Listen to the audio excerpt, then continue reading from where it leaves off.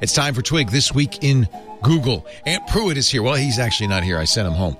But he'll be on the show. Glenn Fleischman's filling in for Jeff Jarvis. Jeff has the week off, but we have a big announcement from Jeff. We'll also talk about victory in Britain for Facebook Messenger and WhatsApp and Apple Messages. We'll also talk about the end of the line for the Bored Apes Yacht Club. It's all coming up next on Twig. Podcasts you love. From people you trust. This is Twig.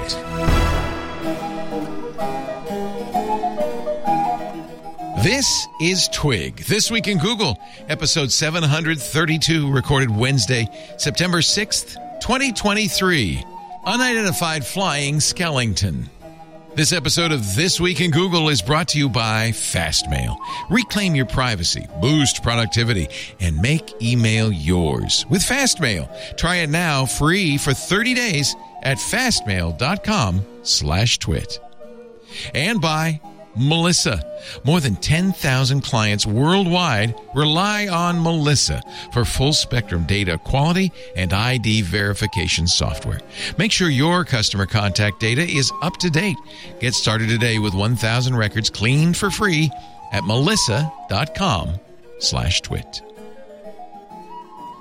It's time for Twig, This Week in Google, the show where we cover the latest news from Google and everywhere else in the world. It's really, I'll be fair, it's the internet show, the show we cover the world out there.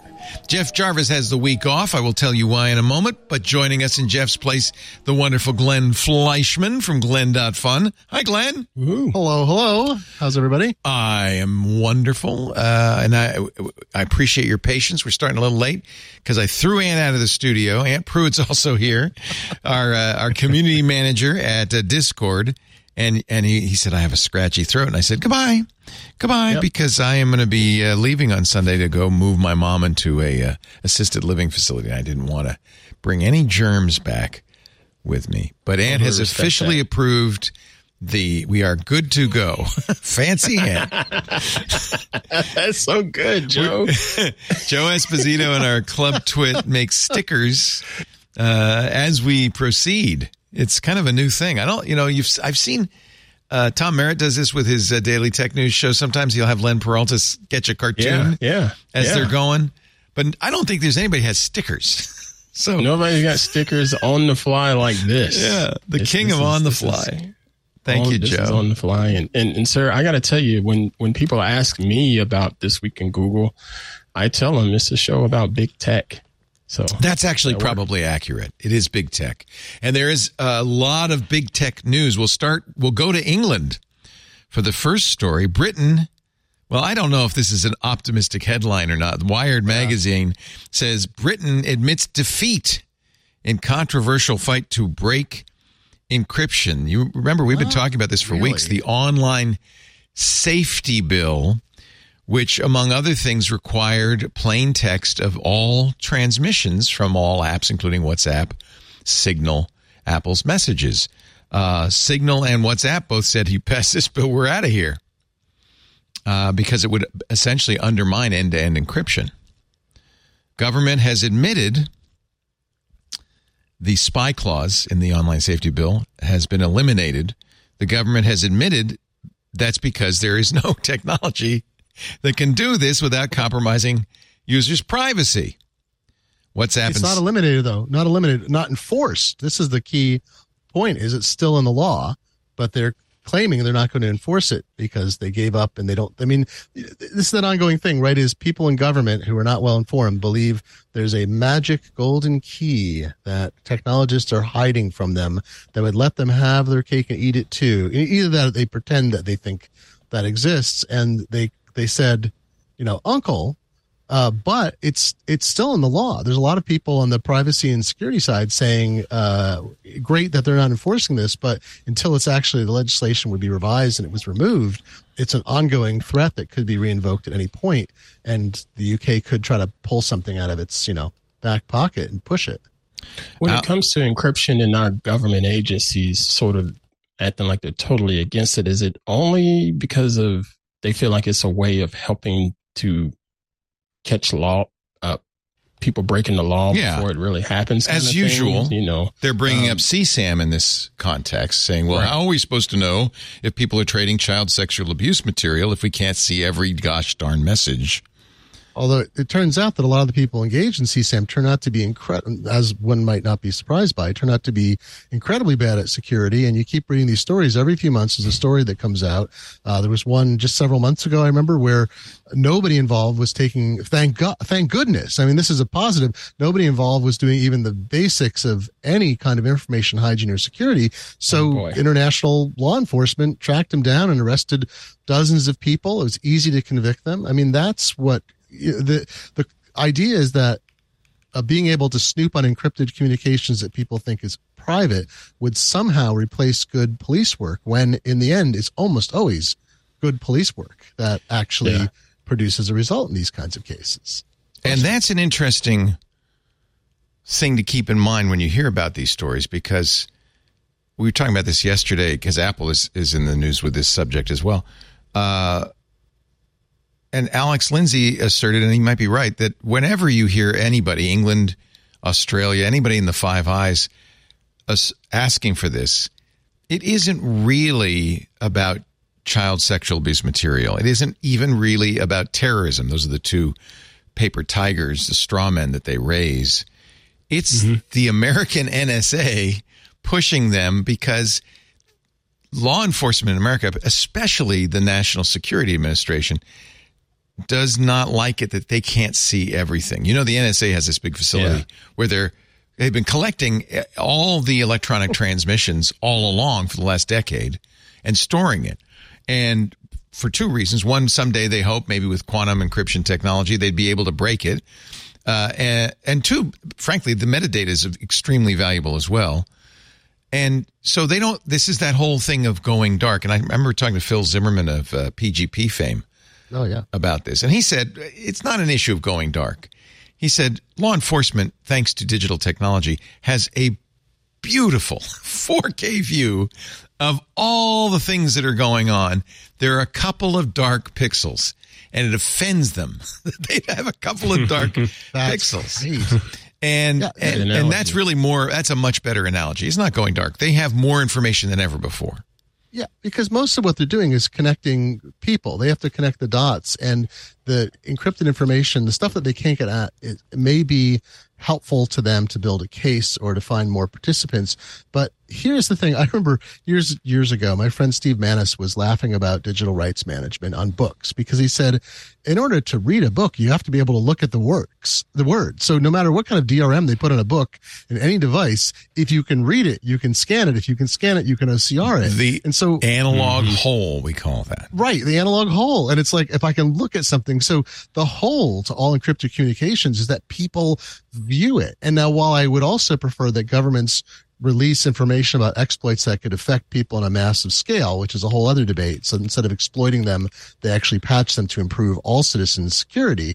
I also see that governments make use of exploits. They put in keyloggers. They do all kinds of surveillance and other things that are legal or legal within certain countries, things that we might agree have a valid purpose. And when they do that, they can look at the unencrypted stuff when it comes in, or they can grab the keys off that person's machine. They have so many tools at their disposal. It's the notion that there are secrets that will, essentially prevent the worst people in the world from ever being found. The whole, terrorist with a bomb example, there's never been a case in which you could actually extract that encryption of a kind that would be covered by one of these laws and that could be retrieved would have prevented an incident. That's not how it works. It's human intelligence is the key. People have to move around and do things. Is there anything governments can do that will allow its citizens to trust them ever again? There's a very deep question. That's a great question. Yeah, I mean, if we think back over these several decades and how we used to trust the FBI, remember? I was going to say, I'm going to speak for myself here. I'm not speaking for any of you, but I'll speak for myself. There's times I think back over several decades of things that I have learned and sort of just said, you know what, they're trying to take care of little old Aunt Pruitt and his family, and they're doing what's in the best interest of Aunt Pruitt and his family. And then I look back and it's like, No, not really. This was more about them and taking care of them, and they could give a crap about me. So why should I trust them? Is there anything they can do for people like me and everybody else to get that trust back? Isn't it transparency? Isn't it being more open about the kinds of things they're doing and admitting when they're wrong? Because I mean, I have that same reaction as there's, the 9/11 was a terrible thing, but it was also a huge failure of the FBI and other federal and international law enforcement groups to ignore signals. But it also showed we've been so lucky in the United States, and many countries have been generally fairly lucky because we have had authorities like the FBI that have prevented and broken up terrorist networks, tracked them down. We've seen a lot of stuff since. So, there's this thing about, like, when you look at local police, the clearance rate on crimes, like the actual number of crimes solved, is relatively small, kind of disheartening when you look at it. But when you look at sort of the international picture, it's like, what is the FBI doing? It's finding white supremacists who are making bombs. It's finding plots against governors. It's finding, eco-terrorists who planned to release a poison or something to, cut down or burn a tree. Here in Seattle, we had a vital botanical resource was almost fully destroyed because of eco-terrorism's concern about fast-growing trees. So, when they can track down and prevent things like that, you're like, all right, that feels aligned with my interests. Like, that feels reducing terror, reducing the impact on especially vulnerable people or things like that. So I don't know. I feel like that's the eye-opener that you've experienced. I think everybody now is kind of having that experience. And and honestly, I think it's always been that way, because government is made of people, and people are kind of unreliable in this regard. I mean, this is true. I think as individuals, there are great law enforcement people who respect us and our rights and want to protect us. That's why they got into law enforcement. But I think there are also bad apples. We know that. But I think also as institutions, there becomes an institutional pressure in the direction of, let's complete our mission at the cost of everything else. I've been really thinking about this. I've mentioned this a bunch of times. I've been reading a book about Robert Moses, LBJ. The same biographer's done a great series on LBJ, which I read. When I get time, I want to read that. It's really good, because the fundamental question is, do the ends ever justify the means? And this is my point, is that these institutions are looking at the ends. We want to keep people safe. We want to end child pornography, child abuse, trafficking, terrorism. These are all great ends. Our Constitution directly addresses this, saying in pursuit of those ends, you may not do some of the things that you might want to do, like unreasonable search and seizure or cruel and unusual punishment, both of which would work very well to achieving those ends. Nevertheless, despite the fact that the Constitution prohibits it, there's such institutional pressure from every institution, including Congress, to achieve these ends. And the problem is that they're willing to compromise the means. And this is where we really get in trouble. And I think this has happened from time immemorial, that people get focused on the goal. So I'm giving them credit. I'm honoring them, saying, yeah, I know you're trying to protect us. And this is where I a little bit disagree with you, Glenn, because I don't think that they're dumb about the fact that there's no encryption technology that will do both things, protect our privacy and reveal the terrorists and the child pornographers. I don't think they're dumb about that. I think that they know that those things don't exist. They're just willing to give up privacy to achieve these ends. And I don't think they're doing it out of I'm giving them a lot of credit, but I don't think they're doing it out of a bad spirit. I think they really want to do a good thing.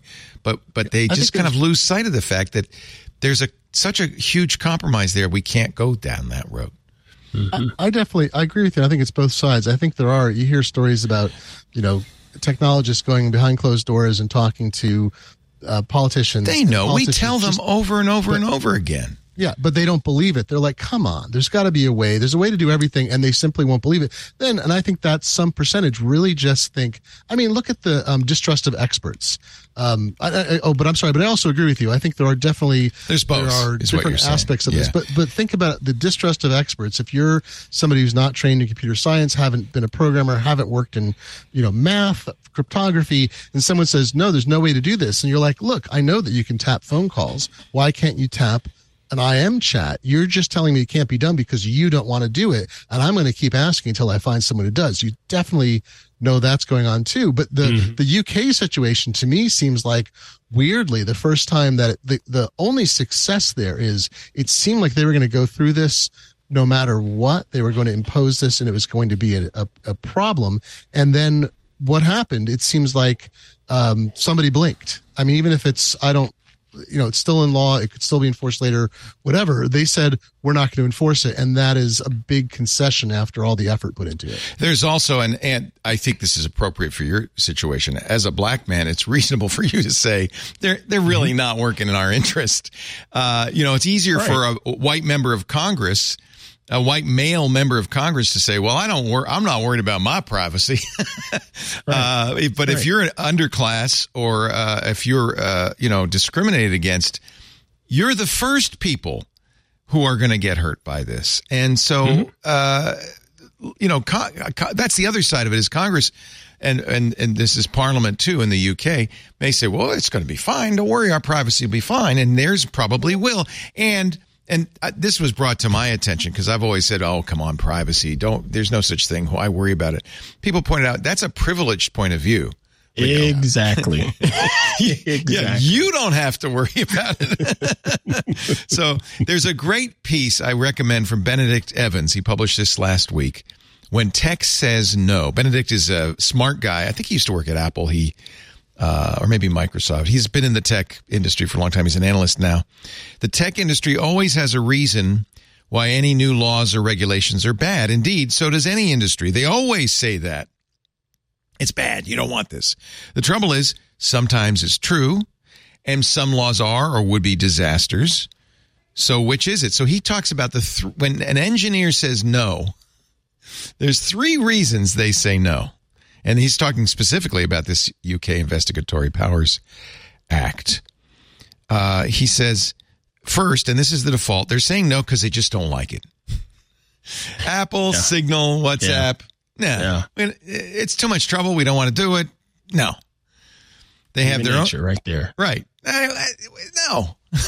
They have their, and I think a lot of times we're aware of that. And so we might think, well, they're just saying, and the Congress critters might say that too. They're just saying no because that's their default. They have their own opinion of how this should be done. They don't want outsiders making them change it. Apple, remember, said about being forced to use Type-C charging on their next iPhone. We just don't want government to tell us what technologies to use. That's a bad policy, right? So that's an example. The second reason Ed Evans goes on, the tech industry or the doctors or the farmers might be saying no is because this really will have some very serious negative consequences that you, Mr. Parliamentarian, haven't understood. And he uses as an example this horrific law we passed in California, AB 5, which put freelancers at, it basically ended the intent was good. They wanted to protect Uber and Lyft drivers so they get health insurance, but it ended up basically making freelance work. And you know this because you lost your job because of it. Lost a lot of money. Was not happy about that, bro. Do you remember the California state legislator who was behind it, who is incredibly strong pro-union voice, and in the union aspect of things was terrific. Now, I'm not a Californian. I only know this by hearsay. She, on Twitter, was such a rabid, nasty person. Oh, she was terrible. People brought up valid concerns. I mean, she's the example of a politician who says, you're just making this up. You're trying to protect something. You're trying to block unions, whatever. The good news is the failure of AB 5, there was a similar law trying to be passed in New Jersey around the same time. And the testimony there, partly looking at California, destroyed it. I wrote my Washington state, one of my senator from my district, because a law was being considered to be talked about. It went nowhere. So fortunately, AB5's implosion saved the rest of us in other states. Thank you. And sorry. Good God. Well, and this may be the process, right? Is that nothing, it's not a straight line.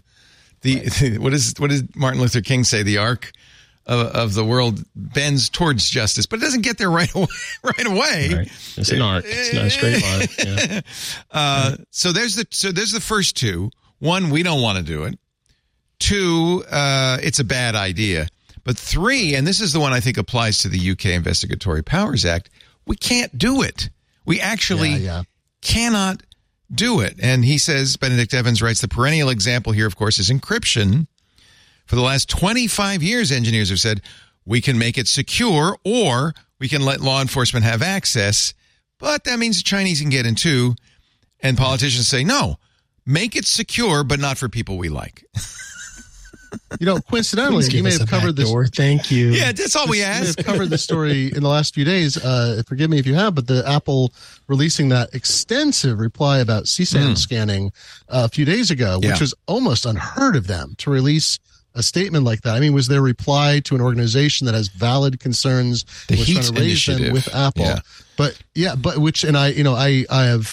There's, whenever you bring up CSAM, it's like, what can you be but sympathetic and appalled? So of course, but Apple's response was exactly the right tone, and just days before this UK thing. And you think, when the largest company in the world, I think as we speak, says we cannot do this technological thing that we actually said we were going to do, and we dropped our plans because of it, it really sucks a lot of air out of the room. Steve Gibson talked about it yesterday on Security Now. Wired had the story, and they had both the letter from Sarah Gardner at Heat Initiative and the response from Apple's director of Eric Neuenschwander, director of User Privacy and Child Safety. And the key sentence in that long letter from Apple: we concluded it was not practically possible to implement without ultimately imperiling the security and privacy of our users. And remember, Apple proposed this 2 years ago and dropped it. Well, but get ready, because the Heat Initiative is spending $2 million, and they are putting up websites. Here's their Heat Initiative website that is it's just as bad as the Sarah McLachlan "Dogs Are Dying" ad, right? These poor children. And it's aimed at Apple. Child sexual abuse is stored on iCloud. Apple allows it. No. And Apple pointed out validly in that letter, I believe the Heat Initiative did some conflation, is that CSAM scanning is typically, it doesn't identify new instances of abuse.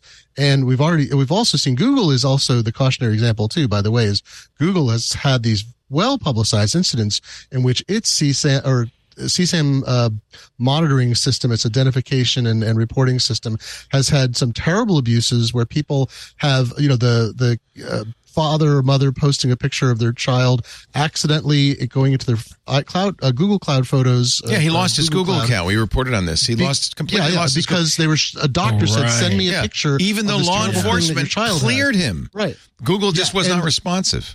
So we've seen the abuses that can happen. You need an appeals process even when it's in use. But the fact is the database, I've forgotten the name of the database that it's the NCMEC database, the National Center for Missing and Exploited Children, and it is hashes of known CSAM material. But you're right; it's only what they've seen and only covers what's out there already. It's re-victimization of people, and it's just as bad. But I think this is disingenuous. I don't know what the Heat Initiative's goal is here.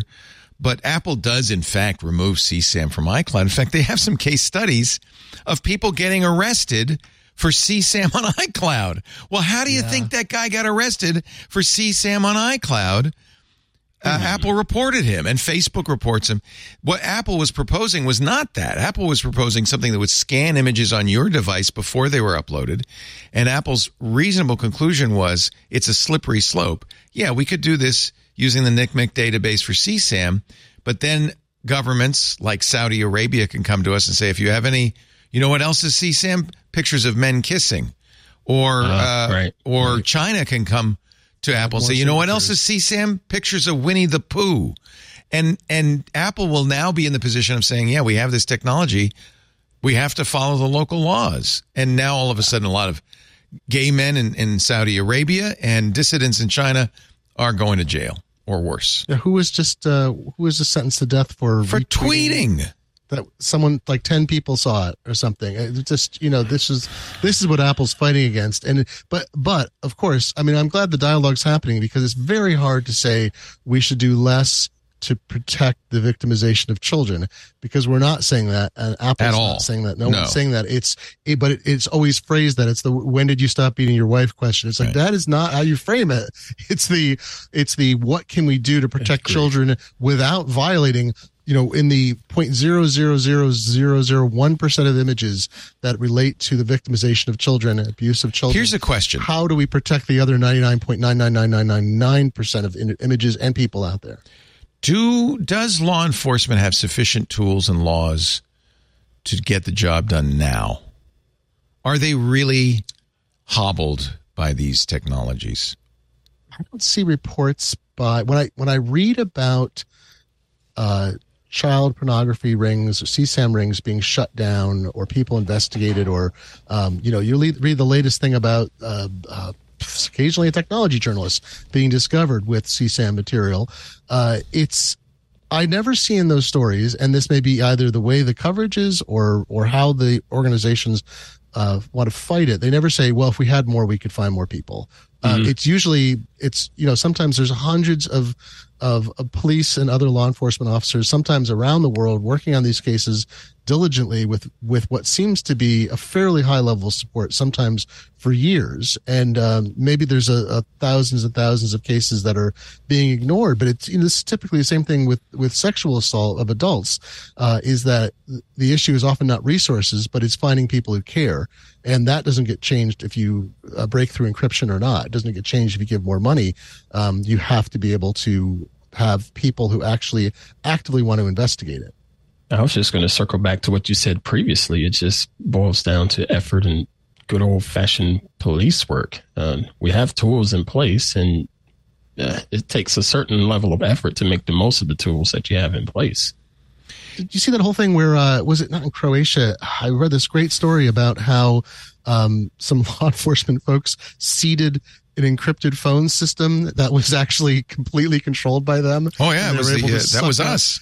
Yeah. And it was fantastic. I was like, that's good. I'm like, give those folks involved in that all the kudos. And there's no indication that couldn't be used again. It's not like the come and pick up your free football tickets and everyone gets arrested bit. It's like you never know what's an encryption protocols. And although I do think that will still work today.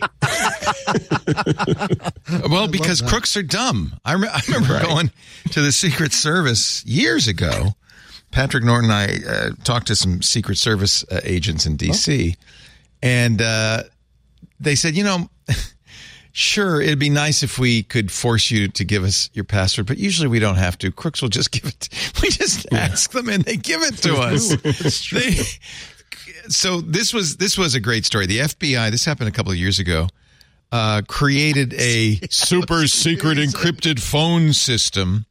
And then they used one of their informants, who was a well-known drug dealer, to recommend it, and got all these drugs into. It was called an ANOM, ANOM. They got all these criminal groups to promote it. Oh, you got to use ANOM. It's really good. And of course, law enforcement, the FBI and world law enforcement, including Italian organized crime and outlaw motorcycle gangs and drug trafficking organizations, all were infiltrated all over the world. Operation Trojan Shield, because the crooks go, oh yeah, this is good stuff, and the FBI and Interpol had complete access to it the whole time. It's hysterical. That's great. That's good police work. I like more of that. More of that. I just think it's a people problem, right? As people meet face to face, they, usually people are taken down because they talk in an unencrypted phone call.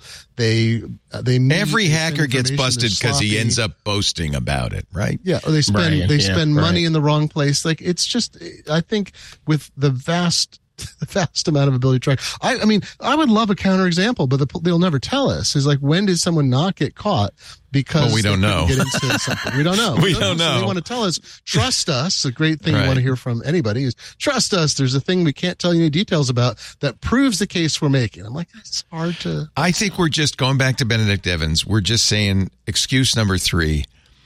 You can't do it without giving a backdoor to bad guys.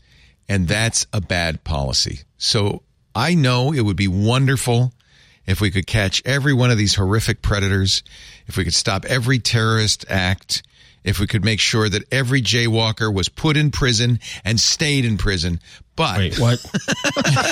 Hold on. The train went off the rails there. But we can't do it without compromising our own privacy and safety, and that's important. And that's why the Constitution has the 4th Amendment and the 5th Amendment, and you know, it's now England doesn't have our Constitution, but it's I think it's in their common law as well. The principle that, you know, there should be some limits on what law enforcement can do. Yes, we want to eliminate crime, but only to the point where we're safer, not to the point where we're less safe. You could just throw us all in jail and there'd be no crime. Some people say we already are. We should talk about that Twitter story because it's really pretty awful. Saudi Arabia had agents working at Twitter telling the Saudi Arabian government what dissidents were posting on Twitter. Apparently, there's some evidence Jack Dorsey and the Twitter management knew about these 3 Saudi agents. Eventually, they admitted that, and they got rid of them. They fired them. But after Elon Musk, who's the number 2 investor in Twitter? Owns billions of dollars of Twitter. It's the Saudi Sovereign Wealth Fund, MBS. Ooh. There's a reason Saudi Arabia put more than $1 billion into Twitter. Right?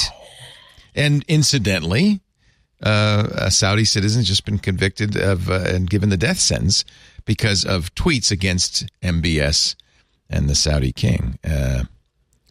Mohammed Al-Ghamdi, he's 54. He was accused of having two accounts on Twitter with a total of 10 followers. Nevertheless, it was enough to the death sentence. All right, I want to take a break. We'll talk about nice, happy things. That was tough. Isn't that sad, hard, bro? It's sad. That one's, I know it's terrible. It's terrible because it's, it highlights. I honestly think Elon's completely cooperating with them, and there's a lot of evidence that Jack Dorsey did as well. Yeah, well, Elon wants to be in some of the worst markets in the world, either because he wants to sell product in there, or he wants to raise money from them. Right. Let's take a little break. We have a great show. I'll explain why Jeff's not here in just a little bit. But first, I want to thank Glenn Fleischman. It's always a pleasure to have you on, Glenn. I appreciate it. It's a pleasure to be on. Glenn.fun. You can read his writing on Six Colors and other places. What else are you? Not Six Colors. I've written for them in the past. Macworld? Who do you write for? Macworld. You find me mostly at Macworld. And also, you've done a number of those little books that tell you. Control books. Take Control. Yeah, I'm doing all the revision. We got Apple's coming out with all the revisions, so I'm taking new screen captures and finding all the little weird things in the next release of iOS and macOS. I'll be able to do this, and a thumbs up will appear on my Zoom screen, or this, and it'll be like that's a little weird. I'm not sure I want that. I don't know if I want that. Turn that on. But so take control of iOS 17 and take control of macOS Sonoma coming soon. Got all kinds of books in that series. TakeControlBooks.com. Love those Take Control books. Also, Shift Happens is any day now, right? Yeah, it's been printed. We spent some very hot weeks, or actually days, spent about 100 hours on press back in July. Had a great time. And it's weird because I forget if I already told this story previously, stop me, but I came back. My wife said, So it's all printed, right? And I was like, oh my God, it is printed. Yeah, it is printed because we were there. You're so attuned to what's going on. Like 300,000 sheets, they're printed. And so now they have to be bound. Yeah. I got up at, this is my joke, because I got up at 7 a.m. the other morning to FaceTime with a book, which was our printers in Maine. It's such a huge project. There's a firm in Massachusetts that is doing all the bindings. It's 12,000 volumes. It's too, something happened. Your wife just turned on the echo. That was not on my side. Was that you? Oh, no. It was Ann. Okay. Sorry about that. So it's 12,000 hardcover volumes, 6,000 sets, and each 1,200 pages. So there was 600 pages. If I'm not wrong, that's 144 million pages. No, I don't know what it is. It's crazy. So the binder said, our printer said, we're going to drive down and look at the first book that comes off the production line from the binder. Do you want to see it? We said, sure. So Marcin's in Chicago. He's in the same time zone me. I get up, get a cup of coffee, turn FaceTime on, and they're rotating a book. Here's what it looks like. Any problem? So we said, yeah, this is great. But all the books have been sewn together. Yay. They're gluing the covers on. Sewn signatures. This is not some cheap production. There's a lot fancy. of glue but yeah, it's kind of, usually you back a Kickstarter campaign, you're like, even the best ones, there's things that can come up. It's like, we're so close we can taste it, and it's still I'm finding wood to knock. It's on schedule. It's on schedule to ship next shifthappens.site. Is it too late to order? I think there's not too late. Good. Copies still some left. But not many, so don't delay. No, we had to pick a number. We couldn't print an endless number. Right. We're never going back up press again at this writing. And you said you're starting work on another book. Oh yeah, I'm. I've got a lot of interest, as you know, in printing history, and I've combined it with an interest in comics history. And so I've got a new project called "How Comics Were Made." At howcomicsweremade.ink, I-N-K. Oh, clever. Right? I didn't know you could get that. Wow. Maybe it's for tattoos, but I got it for this. So I'm starting, I basically brought the site up to start talking to people about it. I've been interviewing cartoonists. I've got a preliminary cover, hired a designer. Oh, you're the guy to write this. That's fantastic. It's going to be fun. So it's all about all of the materials of how did artists get from their hands through to the printed page. And I've got so much wonderful material and access to some. I've already interviewed Lynn Johnston, who's the Canadian cartoonist behind For Better, For Worse, that ran for 40 years. Lovely person. She got on the phone with me. I've been talking to comics historian, been emailing with Gary Trudeau. I mean, I'm trying You've been emailing with Gary Trudeau? Sure. You say, this is the interesting part. Nobody has ever told this particular weird aspect story. So when I write a cartoonist and I say, can I talk to you about this really strange thing? And here's some photos. They're like, yeah, I'd love to talk about how I colored cartoons or what ink I used or Lynn Johnston, her first husband was a rural dentist. They moved to northern Canada, and he would fly around to do dental work up in the northern territories. And so she's like, we got in the plane and we flew to Buffalo, where most of the comics sections were printed for a number of papers. And she met with the folks who did the color, including this fellow who died young, who was instrumental. I've got his story to tell. You know why they're glad to talk to you? Because you're not asking them about the process or the comics or the jokes. You're asking about how they physically were made. And we're talking about inks and pens. And I bet they love this. That's great. It's different. Did you read the article about Bill Waterston in the American Conservative about why he gave up? I'm not sure. Is it recent or was it it just came out? Yeah. Oh, no, I don't know about Waterston has a new book that's coming out. That's why. I knew about that. It's the American Conservative. No, I'm going to have to read that. I'm hoping to get in touch with him because, he put so much effort into he's such a great artist, such a great writer, and so intricately involved in the craft. I want to talk to him about the craft, like how he saw his work go to fruition. The book is really about that realization of vision, but I take my weird materials like flongs and printing plates and whatever. Those tell a beautiful story that's like, we think about that. The cartoonists are working at a board you get a newspaper, there's so many people and processes involved, and then it's all changed. The newer cartoonists, there's a woman, for instance, who does Breaking Cat News, fun strip, and she just works in watercolor, and they do color separations. But 20 years ago, people were still marking numbers in every color, and somebody in a studio at the engravers was using Photoshop to fill in the colors, like paint by number, because that's what had been done in the metal days. And it was only really between 1990 and like 2000-ish that they transitioned out of that kind of paint by numbers thing in the digital era to, this normal, like just you scan it and you color separate it. Anyway, it's just, I keep finding wonderful material and wonderful people, and I'm just so excited. So the book's not going to go to Kickstarter until February, but I kind of unleashed what I've got now to start getting people to sign up to announcement list, and then to just put the word out.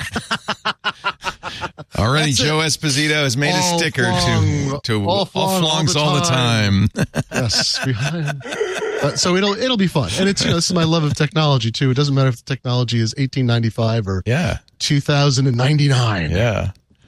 Aunt Pruitt, also great to have you. Thank you once again for allowing me to throw you out of the studio so I don't get sick. But I'm sure you're fine. I was just being paranoid. But we're always want to have you. You're not being paranoid. You're being cautious. Yeah. You want to go see your mother. It's because of my mom. If it were just me, I'd say, breathe on me, kiss me, lick me. I don't care.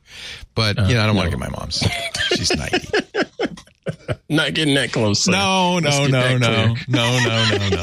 What happens at the Twit Christmas party stays at the Twit Christmas party. Yeah, right? Now you get it. Our show today brought to you by, I love it, Fast Mail. Look, I've said this so many times over the last 15 years. If email is important to you as an individual, or even more important to you as a business, why are you using free email where you are not the customer, you are the product? You need Fast Mail. I switched to Fast Mail more than 10 years ago, and I am not looking back. I love it. Make email work for you, not on you, with Fast Mail. No, because you're paying them, admittedly, it's not free. As little as $3 a month. It's not expensive either. But because of that, you're the customer. They have real support people who will really help you. They have great service, great products, and no ads, no tracking, just email the way you need it. And one of the things I love about Fastmail, they make it very easy to use your own domain name at Fastmail. In fact, I use Fastmail for the DNS for almost all of my domain names, more than a dozen. That way I can receive email at those domain names. I'll give you, one of them is laporte.email. Well, I can make it be anything at laporte.email. So every time I sign up for something new, it's Verizon at laporte.email or Twitter at laporte.email. That way each of them has a unique address. And actually, I don't use laporte.email. So bad guys don't try to hack me. And that's another advantage. If you're using Bitwarden, our sponsor, or 1Password, you can use Fastmail to generate unique email addresses every single site. Every time you create a new password, you create a new email address. That is a really nice feature. I can go on and on. I probably will.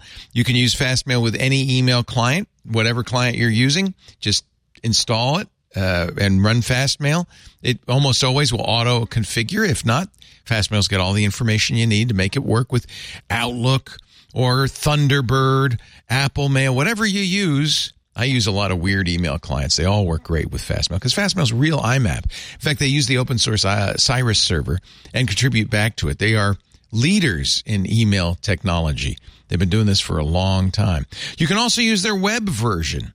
I know a lot of you, like if you're Gmail users, you like having your browser be your email client. Fastmail has a much better, I think, web-based version. All sorts of nice features, colors, custom swipes, night mode, iOS and Android too. In fact, that's the app I use on iOS for my email is Fastmail. It's great. The quick settings means it's easy to choose a new theme, to switch between light and dark mode, change my text size, all without leaving the email screen. Quick settings is fantastic. The masked email addresses, You can auto-save contacts. I do that. In fact, the spam filtering on Fastmail is the best I've ever used. And because you can use the Civ program to customize it, it is the most powerful I've ever used. For instance, if I respond to somebody's email, they're automatically added to my contact list. And I have a rule that if somebody's sending me an email and they're in my contact list, they go to a special important folder because I know this person. It's a great way to not lose any email in the spam filters to keep track of everybody. I use filtering like crazy. You can pop images of your senders from external services. They use Gravatar and others. That's fantastic. Set default reminders for events. Oh, did I mention? I also use Fastmail for calendars as well as contacts as well as email. In fact, I replaced Google with all three. It syncs with every device. It's a fantastic CalDAV and CardDAV server. For over 20 years, Fastmail's been a leader in email and email privacy because you're the customer, not the product. You got to get Fastmail. I can go on and on. In fact, I often do. It's very easy to move over. Just reclaim your privacy, boost your productivity with Fastmail. You can try it now free for 30 days at fastmail.com/twit. Fastmail, fastmail.com/twit. I've been recommending them for more than a decade. I'm glad I finally got them to sponsor our show. Thank you, Fastmail. I appreciate it. Fastmail.com/twit. You use Fastmail too, Ant? I didn't know that. Yeah, the pricing, I think I pay like $5 a month. Yeah, it's I think there's three. I can't remember what it is. I've been using them since for the last decade at least, and for most of the last 20 years. Yeah. I've a long time. Yeah, people in the know. Happy to pay them. Yeah, know that you've got to pay for email. You can't use the free emails at Hotmail or Outlook or .com or Gmail because you're just a product to them. You're not the customer. Fastmail really is good. Every real person like you, smart geeks like you guys that I talk to says, "Oh yeah, Fastmail. Of course, everybody has Fastmail." Love it. They even help you set up this is unsolicited. They help you set up your mail anti-spam records. They have a really neat little system. Somebody emailed me and said, "Oh, I'm a bug bounty person, and I found your records aren't set up right, and for this domain you have, and you should send me some money." And I they weren't trying to shake me down. And I went to Fastmail. I was like, "Nope, it all checks out. It's all good." I don't know what. Yeah, the person's clearly created some kind of automated engine to see if anyone exactly. Will I get that. I get that email all the time. Yeah, these are so great. I can let's pick. I don't know. I'll use. I don't want to give away my super secret. Here we go. Here's one of the many domains I have registered there, leolaporte.com. It says your domain is correctly set up to send and receive email, but more importantly, it's set up to support all the email security features like DKIM and SPF? SPF? Yeah. These are really fantastic. Email is the worst thing on the internet. The fact that it still works, that you can still email. Over at a company I do freelance work for that I will not be named, they somehow got blacklisted by that's by bad. Gmail if you get in one of those black holes, that's terrible. For no good reason, and there's nobody you can talk to. And it was an entire corporation, of which the group I was working for was a very small part, and they were wrestling with it for, I think it just finally broke the blockade. But like the fact that I remember writing in the 90s, I was writing articles about email is going to become balkanized and servers will not accept email from other servers, and it'll wind up being all these fiefdoms of email. And Gmail is among the worst of those. Gmail rejects email, and I understand why. There's a huge amount of spam going through it, but it doesn't matter how many times. If you're a Gmail user, I could email Ant every day for the last 15 years, and then he'll send a message to go into spam for some reason. You're like, why? Yeah. That's the opposite of intelligence. Yeah. What's going on? Yeah. I'm sorry for emailing you every day for the last 15 years. That's a whole other story. Oh, you have? Oh, yeah. What's going on? Yeah. So let's talk about Jeff, because people are wondering, where's Jeff Jarvis? Actually, I don't know where he is today. I think he was did he say, is he traveling? I can't remember. I can't remember where he said he was traveling, but it was undisclosed. It's probably a coincidence, but today on Medium, he's actually a story today.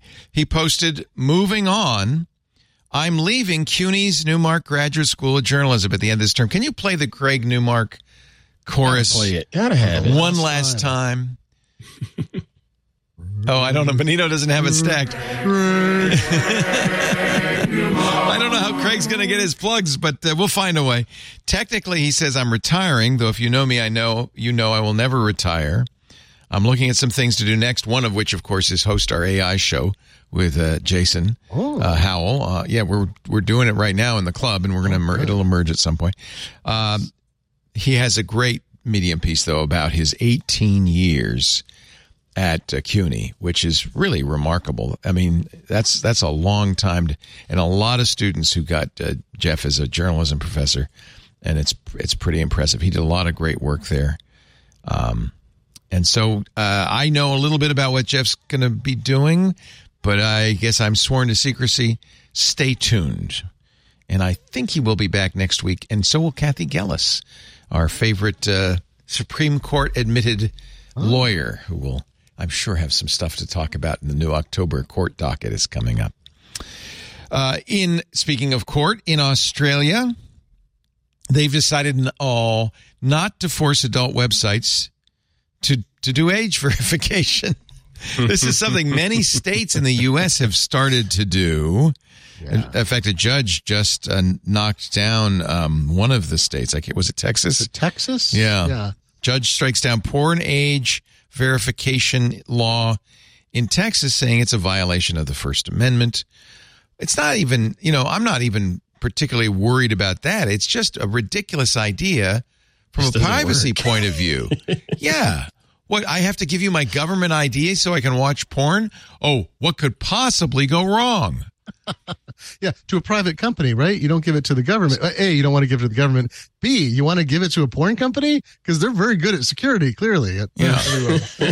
What was the breach? Wasn't there some huge... all the time. And actually, I kind of respect Pornhub, which is the biggest, because they have, in states where this is a requirement, and there are many of them now, I can't remember, almost a dozen, they just say, okay, fine, we're going to turn the service off if you're in... and you're in whatever. I don't want to say the state if it's not the right state, but Louisiana, for instance, I think that's a good thing. Just say, well, fine, if you're going to make us do that, we're just not going to be there. You can just tie it into TSA pre, right? You just have it be a. Oh, jeez. If you can board without going through this normal security, you can. Anyway, just a terrible, terrible idea in the first place. In a federal judge in Texas, David Ezra, has said it violates First Amendment free speech rights and it's too vague. It's constitutionally problematic because it deters adult access to, by the way, this is important, legally explicit material, far beyond the interest of protecting minors. There's another example where they pass these laws and the intent is maybe good, but the actual impact of it is not so good. The means do not justify the end, or the end does not justify the means. Hey, are you worried about UFOs? Who isn't? Is this an ad? Yeah, this should be an ad. The United States Department of Defense has launched a UFO site. Well, they call it the All Domain Anomaly Resolution Office, AARO. But if you go to aaro.mil, you'll see... we're having trouble finding that site. Yeah, maybe I have to type the dub. It's an unidentified anomaly. Isn't that a Guys and Dolls song? The All Domain Anomaly Resolution Office website. So type the dub. They haven't figured out how to do that yet, I guess. Bless their heart. Bless their heart. Bless their heart. The best part is this UAP reporting trends. Fascinating. Isn't it? I don't think it really is revealing in any sense. Like, we don't know more about... Because, first of all, this doesn't mean aliens. They just reopened Project Blue Book. It just means stuff we don't know what the hell it was. Yeah, so dating back to... They'll accept reports dating back to 1945. So that's interesting. Typically reported characteristics of unidentified aerial phenomenon, they're round. That's where it says it. Morphology, round. Size, 1 to 4 meters. Color, white, silver, or translucent. They tend to hover around 20,000 feet. But I thought they would be green, though, right? No, that's the men inside. Oh, okay. It's a silver, round silver. Velocity, stationary to twice the speed of sound, Mach 2. Propulsion, no thermal exhaust detected. This is, I don't know what they even mean, typically reported UAP characteristics. Then they talk about, round here, orb, round or sphere, 47%. Vector, tic-tac, 1% are tic-tac shaped. Polygon, square, rectangle, triangle, all kinds of shapes and sizes. Fascinating. Here's the altitudes. So they said, you said they're taking reports retroactively back to like 1945. Well, the government has these in a file cabinet somewhere, right? Yeah, it says we'll accept reports from current or former U.S. government employees, service members, contractors with direct knowledge of U.S. government programs or activities related to UAP dating back to 1945. So they're saying if we weren't told before, you could tell us now, although it's an end that the government can receive classified information from people. So that means like if you had classified information, we're told not to talk about it, you're apparently allowed to report it. If I'm not a lawyer, just what I'm reading in the footnote. This is interesting. This is the heat map of where these reports seem to be all kind of, there's almost like at the same latitude. Southeast United States, the hot spot right there. That looks like, I don't know, maybe Georgia. That's down there just below South Kakalaki. Georgia and Kakalaki, baby. Are they sure they're not spheroids, brown spheroids about 10 inches long that just got hurled too high in the air? Hey. Southern California, also hot spot, SoCal. For some reason, the Middle East, possible. The Fertile Crescent seems to be a hot spot. Beijing. And then China, Beijing. That's weird. That's really interesting. You don't say. You don't say. UAP, if you want to know more, www.aaro.mil. And you can submit right there on the page. There's a button for you. Make you feel better. Pretty good. Education research website be up because they're going to get flooded with a lot of reports and information, I'm sure. Look at, there's this is backed by the No Fear Act.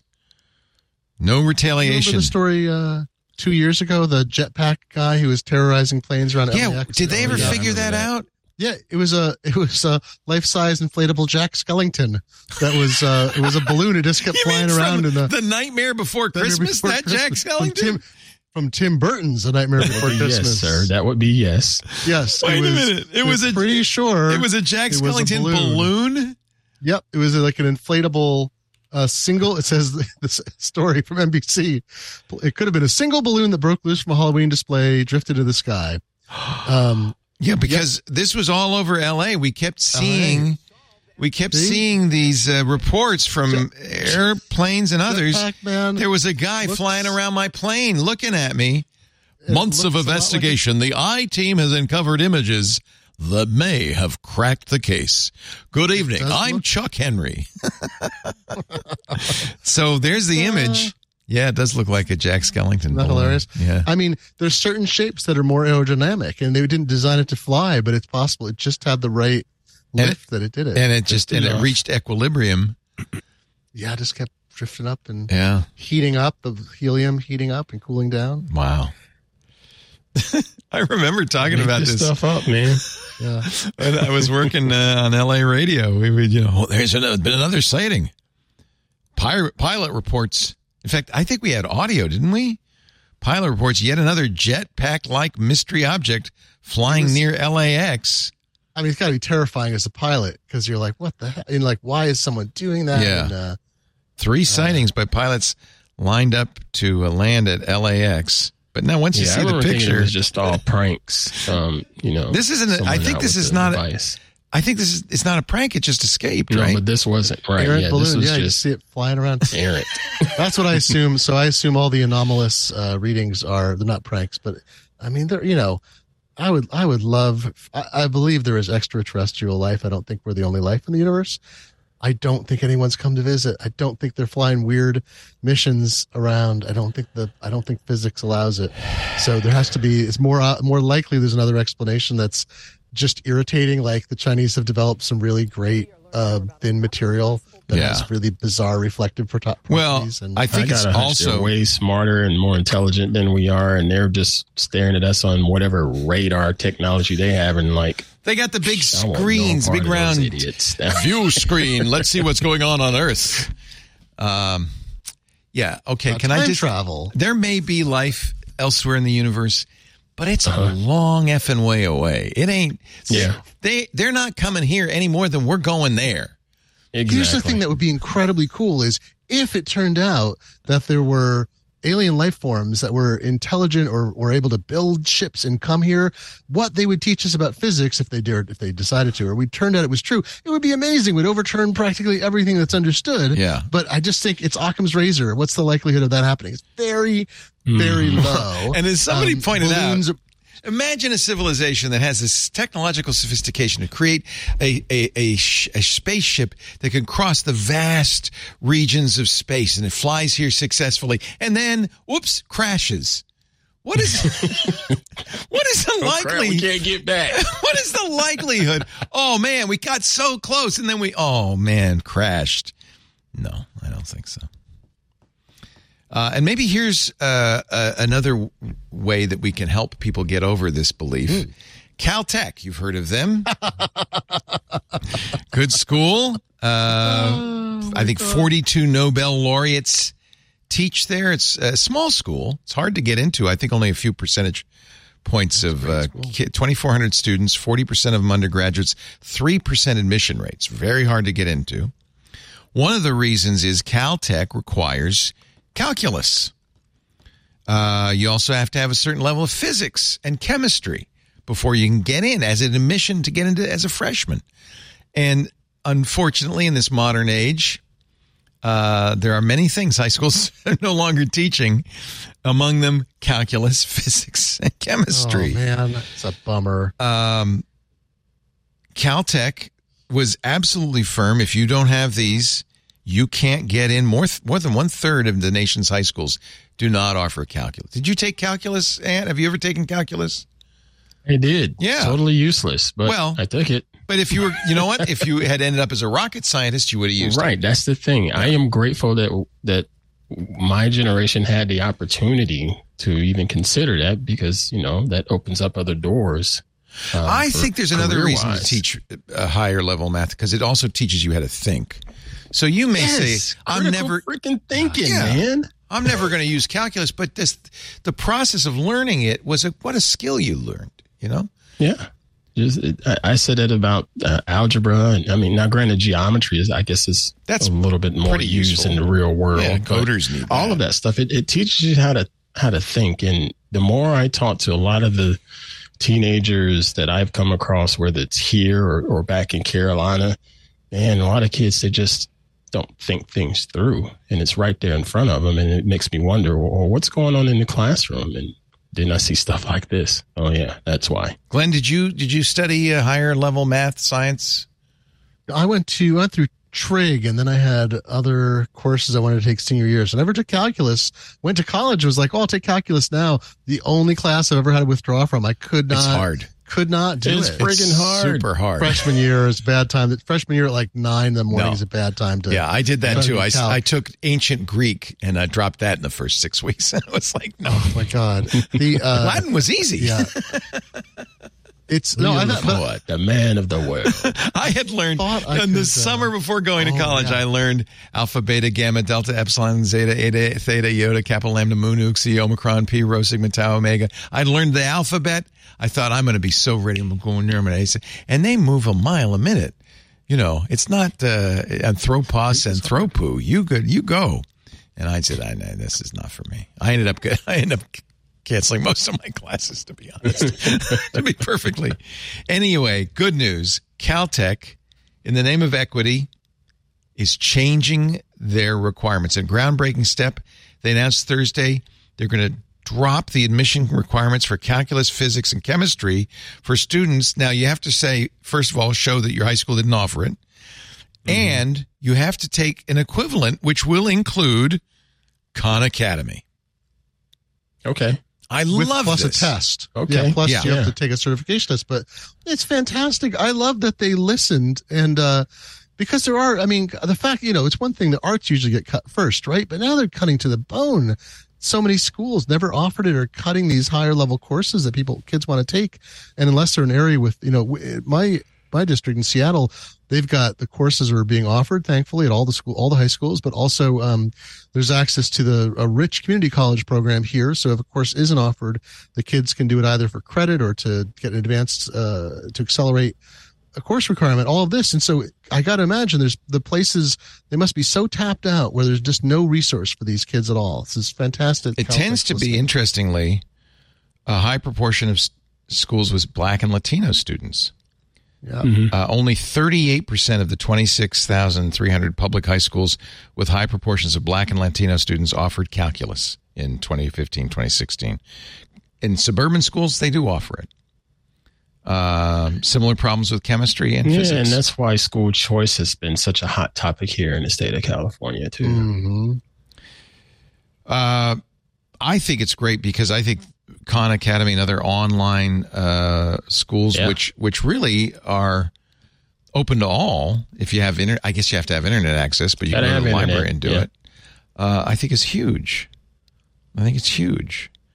This is I love the idea of people can still being able to have an opportunity, even though sometimes they're facing limitations beyond their control. Yep. All right, little break here. More to come. Wonderful panel. We miss you, Jeff. I hope you come back soon. Indeed. I don't know. I think let me just check. I believe he's here next week. He's here next week.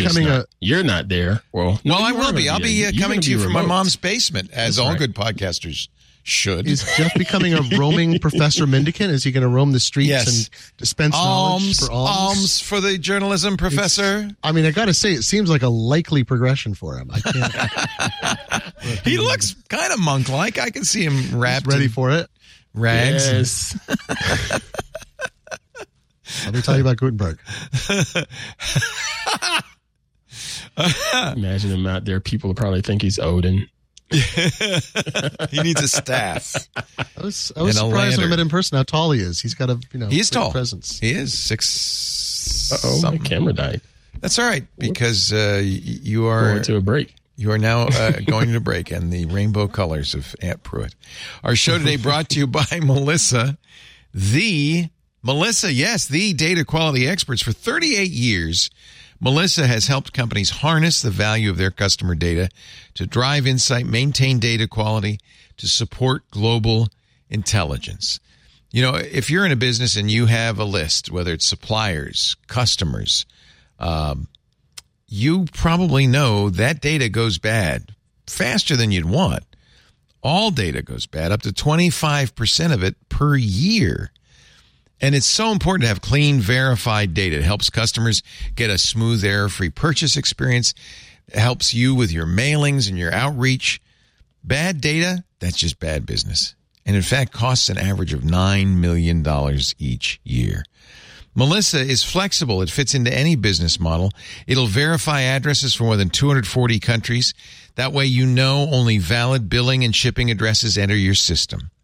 And Melissa's we talk a lot about their USPS capabilities, but they have international address validation too, which clears, cleans, and corrects street addresses everywhere in the world, in every language, Chinese, Japanese, Cyrillic. Melissa's global address verification works with it all.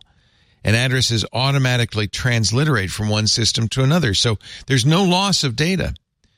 Focus your spending where it matters the most. Melissa offers free trials. In fact, I'll tell you how to do that in a second. Sample codes, flexible pricing with a guarantee for ROI, and unlimited technical support to customers all over the world. There's one way you can try Melissa right now with their free Melissa Lookups app. It's on Google Play or on the Apple iOS store. No sign-up required. You can use it to validate an address and a personal identity in the U.S. or Canada. Try it on your own information. See how well it works. You could check global phone numbers to find caller, even carrier, and geographic information. You could check global IP address information and lots more. Once you're signed up with Melissa, it's easy to integrate their other services. For instance, identity verification. That's becoming more and more important for companies to increase compliance and reduce fraud, improve the experience, the onboarding experience. Melissa Enrich, another tool. Yeah, they have many, which will help you gain insight into who and where your customers are. Melissa specializes in global intelligence solutions, and you can trust your data is safe with Melissa. They undergo independent third-party security audits on a regular basis. They're SOC 2 compliant, HIPAA compliant, GDPR compliant. Your data is in the best hands. On-prem, through an API, a secure FTP server, however you want it. That's how Melissa can give it to you. They have SaaS solutions as well. Make sure your customer contact data is up to date. Get started today with 1,000 records cleaned for free. Melissa.com/twit. MELISSA. Melissa.com/twit. We thank them so much for their support of This Week in Google. You support us too if you use that address, Melissa.com/twit. Aw, NFT hype is fading. Aw. I hope you didn't get stuck with a Bored Ape. I got a folder full of JPEGs. What am I going to do with them? They're worth absolutely nothing. The story from Bloomberg, monthly trading volume for NFTs plummeted between January of 2022 and July of this year, 81%. NFT sales figures monthly have dropped 61%. Floor prices for blue chip NFTs like the Bored Ape Yacht Club and CryptoPunks at more than 2-year lows. Lorenzo Melendez, president of Pudgy Penguins, says, yeah, when you look at the charts, everything's down.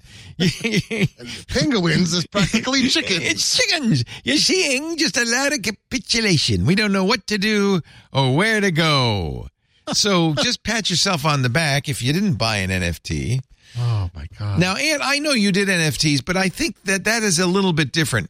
You did not sell them. It is totally different. It wasn't about a get-rich-quick scheme. It was about supporting artists, right? Support artists, allow artists to continue to earn money one way or another for their creations.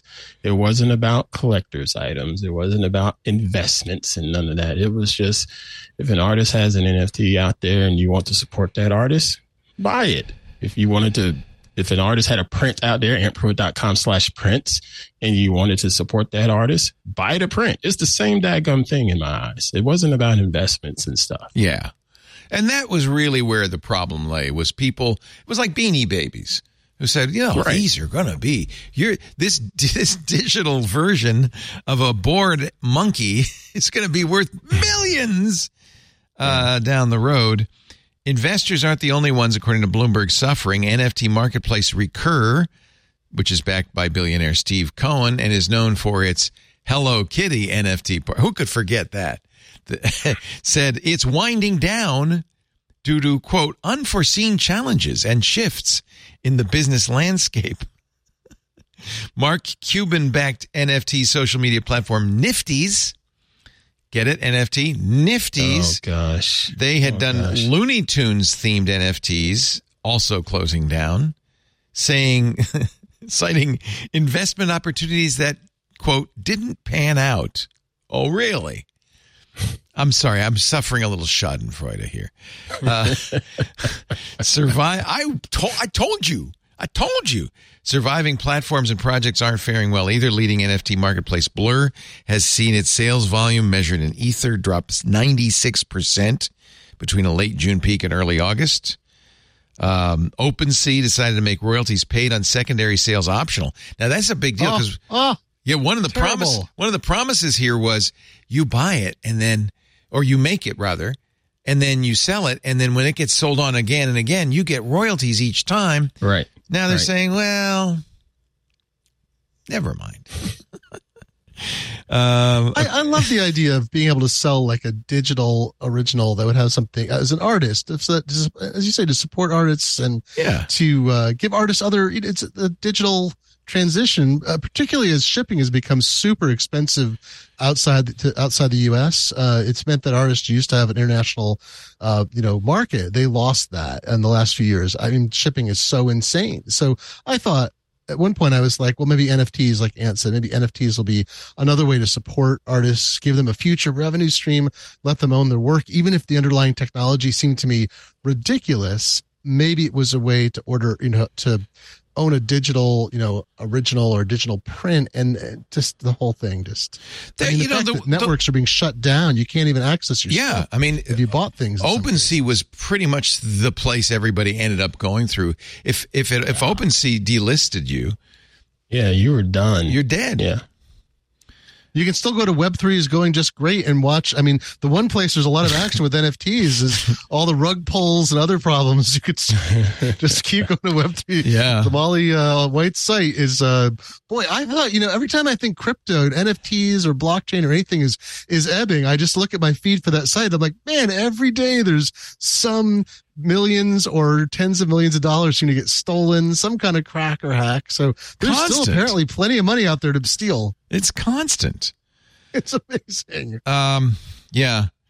So I do think there might be some value in the long run. NFTs might not go away forever because it's a good way to prove provenance. Digital ticketing, right? That has to be digital ticketing. Or digital tickets. You're right. Yeah. Digital tickets are great. I mean, the always question is, do you need a blockchain when you could have a serial number? Or it's the decentralization aspect, and what I think, and that's what ends up costing because of gas fees with Ethereum and other places. But it's also the idea is that you don't hold the proof that a thing is unique; somebody else does. Right. A blockchain provides uniqueness, but not that Ethereum has gone anywhere, but all the projects built on top of these other efforts, they don't seem to have lasting power. So what happens if you needed technology built on top of it and it didn't prove to be worthwhile enough? I think it's easier just to sell stuff that's serialized and one organization is responsible for each serialization of it. I don't know.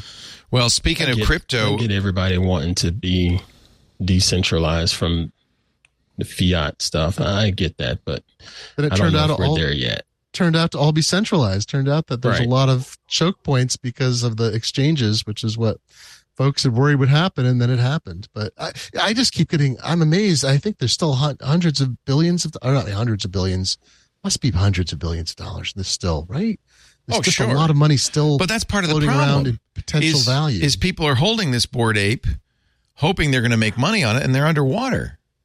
Yeah, they spent $100,000 on it. It's worth $20 now.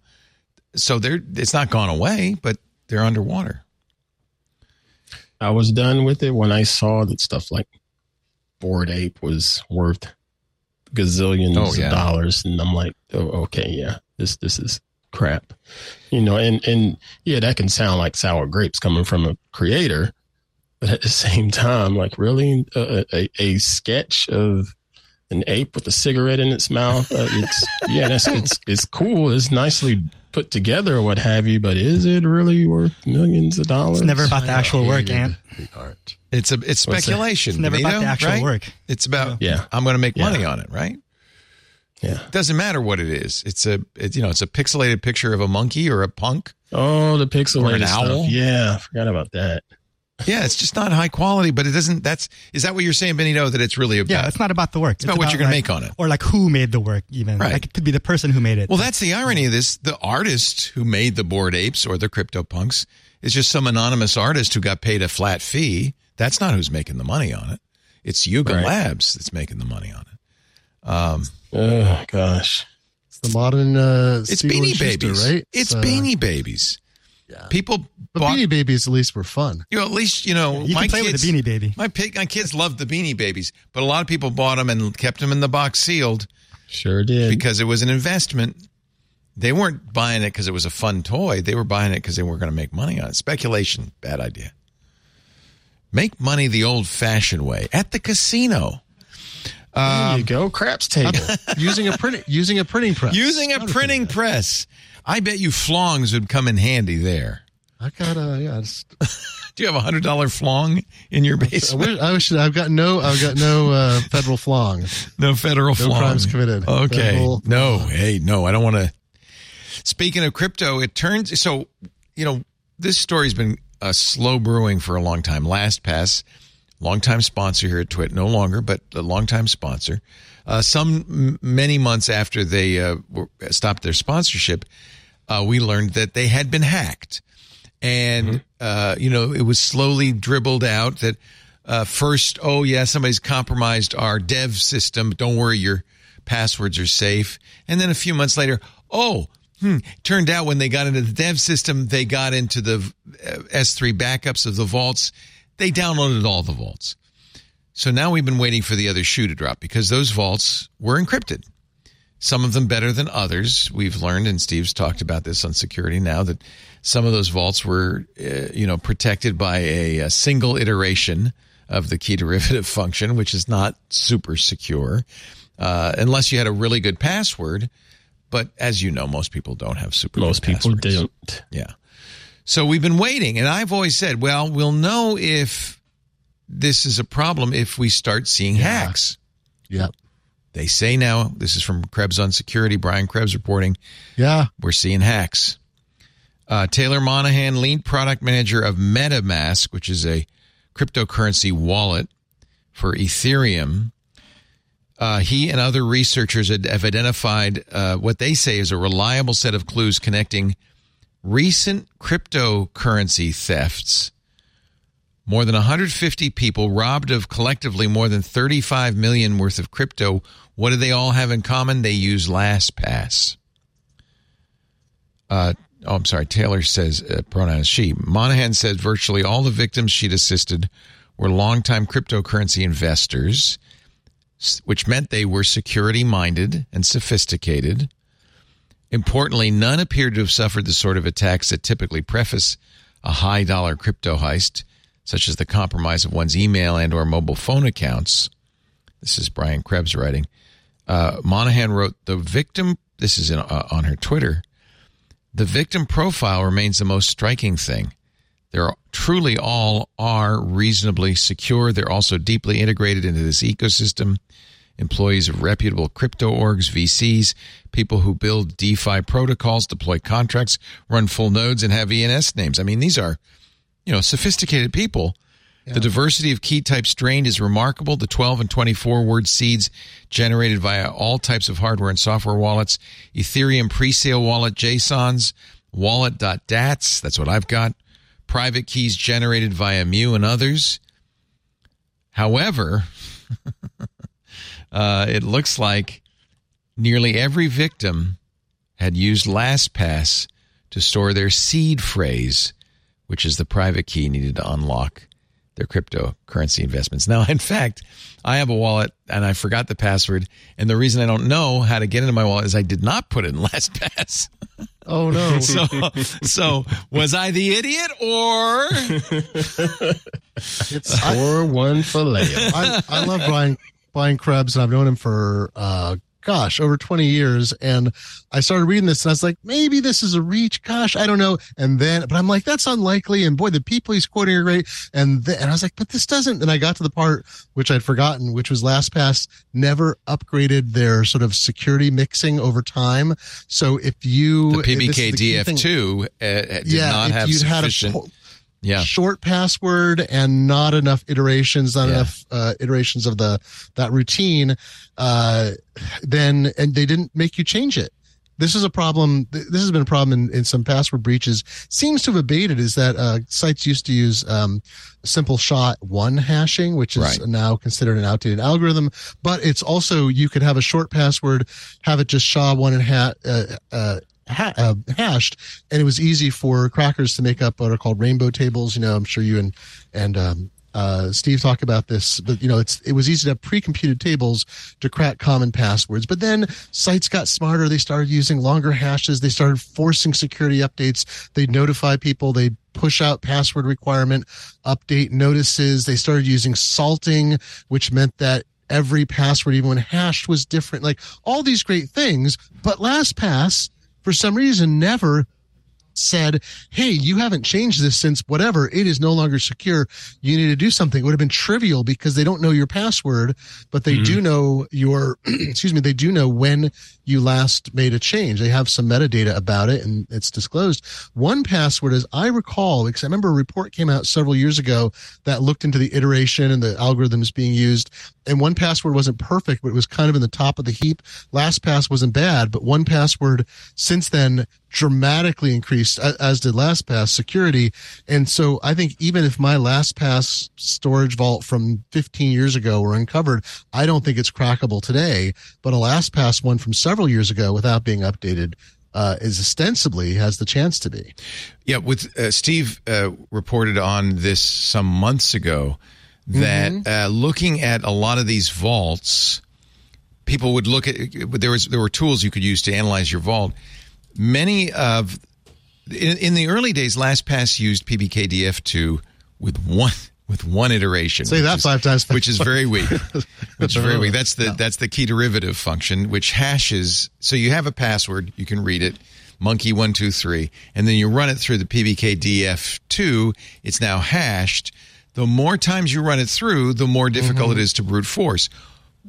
And because processors have gotten faster and faster, the recommended number of iterations from OS and others is been getting higher and higher. In the early days, like 5-6 years ago, it was one iteration. And it turns out, people who had maybe upgraded to more. I eventually, with LastPass, went to 2 million iterations, which was the max. Sure, why not? Yeah. Well, why not? Because it does slow it down, but on a modern machine, it doesn't slow it down appreciably. Yeah, I remember. Yeah. I'm sorry. I remember when 1Password, they increased one of their iterations, and I was like, "Oh man, it's taking a good 2 seconds to unlock." Yeah, exactly. And then I upgraded my machine. It's like that. But yeah, it's a serious outdated password security that's not being forced to update is serious. For many older LastPass users, the initial default setting for iterations was anywhere from 1 to 500. By 2013, 10 years ago, 5,000 became the default. In 2018, 100,100 iterations. It's currently 600,000. Again, you could go to 2 million. There are other key derivative functions, though. In fact, our sponsor Bitwarden supports something called Argon 2, which is memory hard and not nearly so brute forceable. Probably not brute forceable, in fact, although I'd never say never. So right. This was the supposition was, all right, somebody, we don't know who, we were thinking maybe it's a nation state, but somebody has this vault. Maybe many people have the vault. Maybe they've sold it off. Right. What the next thing they do is start brute forcing it, and they're going to get the low hanging fruit, which is going to be some elderly guy in Muncie whose password is monkey123, and it was one iteration, but there's nothing they're getting out of that, right? They got his New York Times account, so they keep going, and I was expecting this would be a process that would happen slowly over time. And in fact, that's what it looks like.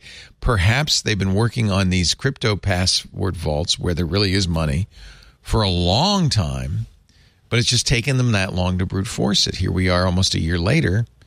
It does look like now, and $35 million, it looks like, again, there's no conclusive proof, but somebody is getting into these LastPass vaults. And, and they're going where the money is. They're going after people whose money, that's why we're only now hearing about it, I think. So I'm probably one of the 0.5% of folks that are still using LastPass, and I feel fine about still using LastPass. I think it's fine to use it now. Down, yeah. I thought about it and said, you know what? Their noses and faces in the mud right now, and they're quite embarrassed. I've got a hunch they're going to get their crap together, go about this the right way, and really tighten things up.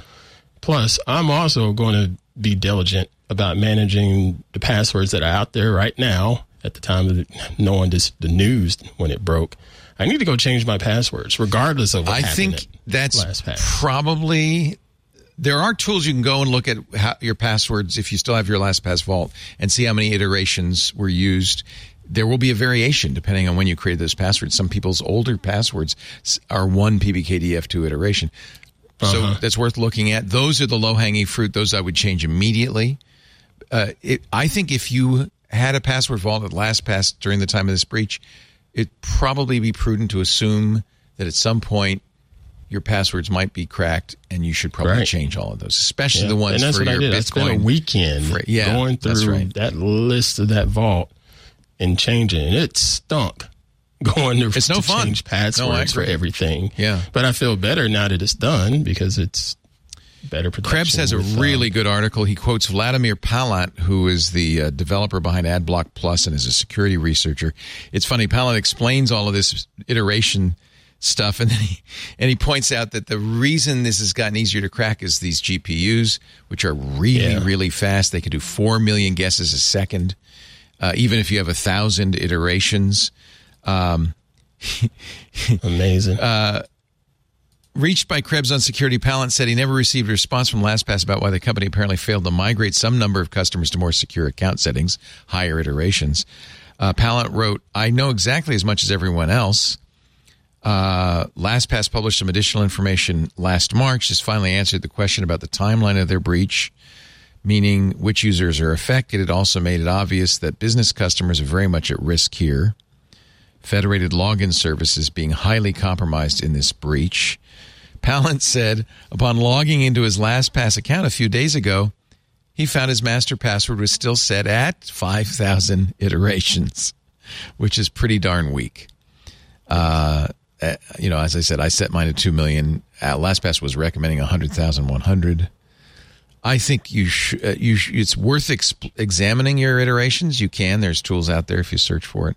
Read this article by Brian Krebs. I think it's very complete.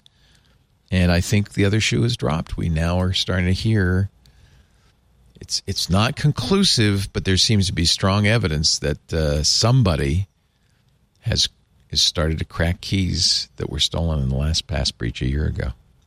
I should point out, I said something a moment ago that wasn't, I just double checked on 1Password. If they changed in January of this year, they dramatically increased the iterations from 100,000 to 650,000.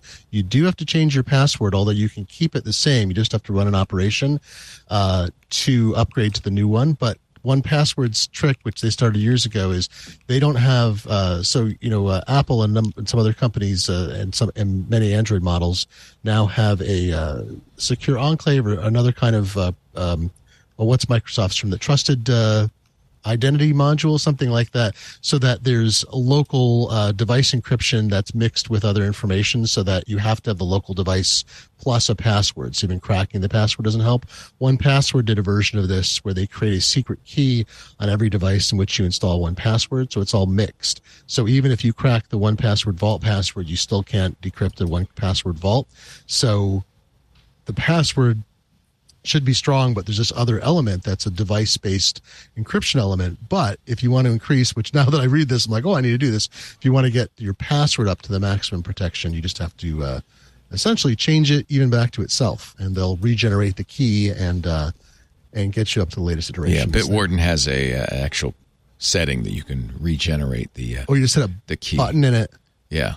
Does it? Yeah. It's good. Read OWASP, which I have to look up because it stands for the Open Worldwide Application Security Project. But it is a trusted resource Steve's referred to many times, has a password storage cheat sheet, which I would recommend. We'll put in a link in the show notes that you should read about hashes. They say do use Argon 2, and they have a recommendation for settings. Then if Argon 2 is not available, which it isn't on most password managers, it is on Bitwarden, use scrypt. For legacy systems, use bcrypt. And this is the only reason PBK DF2 survived, is because FIPS 140 required it, which is bad. But if you have to use it because of FIPS 140 compliance, use at least 600,000 iterations or more. This is the current OWASP recommendation. That number keeps going up as GPUs get faster and faster. And also considering using, I've never heard of this, a pepper. We've talked about salting hashes, but consider using a pepper and pepper, full flavor, to provide additional defense in depth. And so there's a lot of information about hashing versus encryption, how attackers crack it. The Brian Krebs article is good. Interesting. Yeah. Never came across the pepper before. So you add input. So you add a secret to a password during hashing as opposed to the salt that's stored alongside it. Right. The pepper is kept separately elsewhere, like in a hardware security module. Well, that's clever. Salt and pepper. Yeah, and then the pepper, that's where you get that hardware security, that secure there's enclave. The phone companies work with the FTC to develop this, the FCC to develop this secure caller ID verification system that's been slowly rolling out onto phones and things. Shaken and stirred, right? Shaken and stirred. They worked hard to force those names in there, but salt and pepper, shaken and stirred. Come on, you gotta have it. That's what do they call it? Is it a retronym? When you Congress does this all the time. They've got a bill and then they reverse engineer it so it means something. I think shaken and stirred is a retronym. Do you know the classic one was physicist Hans Bethe? He wrote a paper and he wanted it to be funny, so he signed up his friend Alpha and Gamma. So it's the Alpha, Beta, Gamma paper. Wow. They were not involved. I read George Gamow as a child. He has the best physics books, 1, 2, 3, Infinity. And he did something called Mr. Gamow. Sorry. Yeah, I think it's pronounced. I don't know. I never knew how it's pronounced. Probably. I'm guessing Gamow. He did one about Mr. Tompkins in a 2D world. Really, he was a brilliant physicist, very involved in quantum physics, but wrote some of the best books on physics for the people like me. The lay person. Yeah, 1, 2, 3, Infinity. I was just repeating fantastic. A bad joke, and there you go. And there's actual meaning. There's an actual Gamow to go with the Alpha and the Beta. Alpha, Beta, Beta, Gamma. I read this to my daughter when she was like 8. I'm sure she understood none of it. But she loved Mr. Tompkins. She thought that was fantastic because it was about a guy living in a 2D world, and it was a way of learning about dimensions and stuff. Flat Stanley. Yeah, It was kind of Flat Stanley before there was Flat Stanley. Looks like Mr. Tompkins. Both of these books are so old that they're really not in print. But Dover and who's this that's publishing? Canto are reprinting these. Mr. Tompkins. Oh, that's really sweet. What a lovely thing. Yeah, yeah. I have fond memories of 60 years old at least. But Abby loved them. Let's see here. Where we stand time-wise. All right, I think let's do a change log. Change log. We have so many stories we haven't gotten to yet. Here, I'll just cover some of the headlines. Lightning round. Google change. It's a lightning round. Google is updating the Android brand. Did you see the new Android logo for Android 14? Thank you, Mr. Benito. That was perfect. Boom, put-um. What? It's a 3D logo. I guess to help connect Android to Google. I don't know. It's modernized. Sure. This modernized logo. There you go. Here's a video just for your delectation. Look, I got to put some Google in here, and nobody's going to buy it. That it's called This Week in Google. There you go. There's your Google. You happy? You happy now? Android 14, it looks like. Michelle Rahman is great. Michelle was a regular on All About Android. Yeah. And is really, he gets the scoops. He had a couple of big scoops. One, and he's reporting this, I haven't seen confirmation yet, but he says he's hearing that the source code release of Android 14 has been delayed until the release of the new Pixel phone, which will be October 4th. And he has some concern because OEMs thought that Android 14 would come out yesterday, that maybe there's an issue. OEMs are now being told that vulnerabilities detailed in the Android 14 security release notes won't be published till October 4th. So maybe that's why it's being held off. So if you were waiting for Android 14, your wait continues for yet another month. Google keeps, Michelle's got this story too, keeps leaking out information about the Pixel. There's not going to be anything we don't know about the Pixel 8 by the time this is done. It's so stupid. They're doing everything they can to try to be relevant in this space. You think they're doing it on purpose? Fight so hard. I mean, they keep putting out these accidents, images and so forth, unintentional revelations. Google leaked. Here's the leak. The Pixel 8 Pro, a full 360-degree view of the phone, confirming the colors. Ready for the colors? Licorice, black. Porcelain, gray. Sky, blue.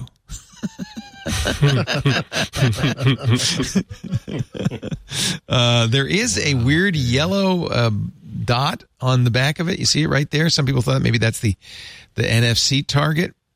It says temperature sensor, but I don't know if it's pointing to that dot or not. Hold it up to your forehead. Yeah. Yeah. You're sick. Yeah. Put it up to your forehead and somebody punch you in the face. Oh. Is that what that is? Bonk. Put it right there. That old joke. Put it right Does that there. have like 7 cameras in the back of that, though? It does have a lot of, I think a lot of sensors. I don't have that. What is that, tryptophobia? Or something? I don't have that. 1, 2, 3, 4, 5, 6, 7. Boy, you count fast.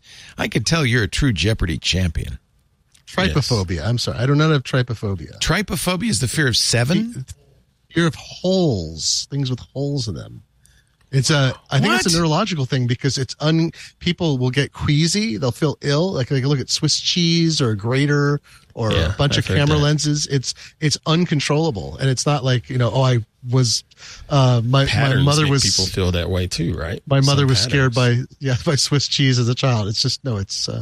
So John, you're saying there's a subreddit devoted to the fear of holes? Oh my God. It's a subreddit for everything. I mean, literally. Is it called, what is it, trypophobe?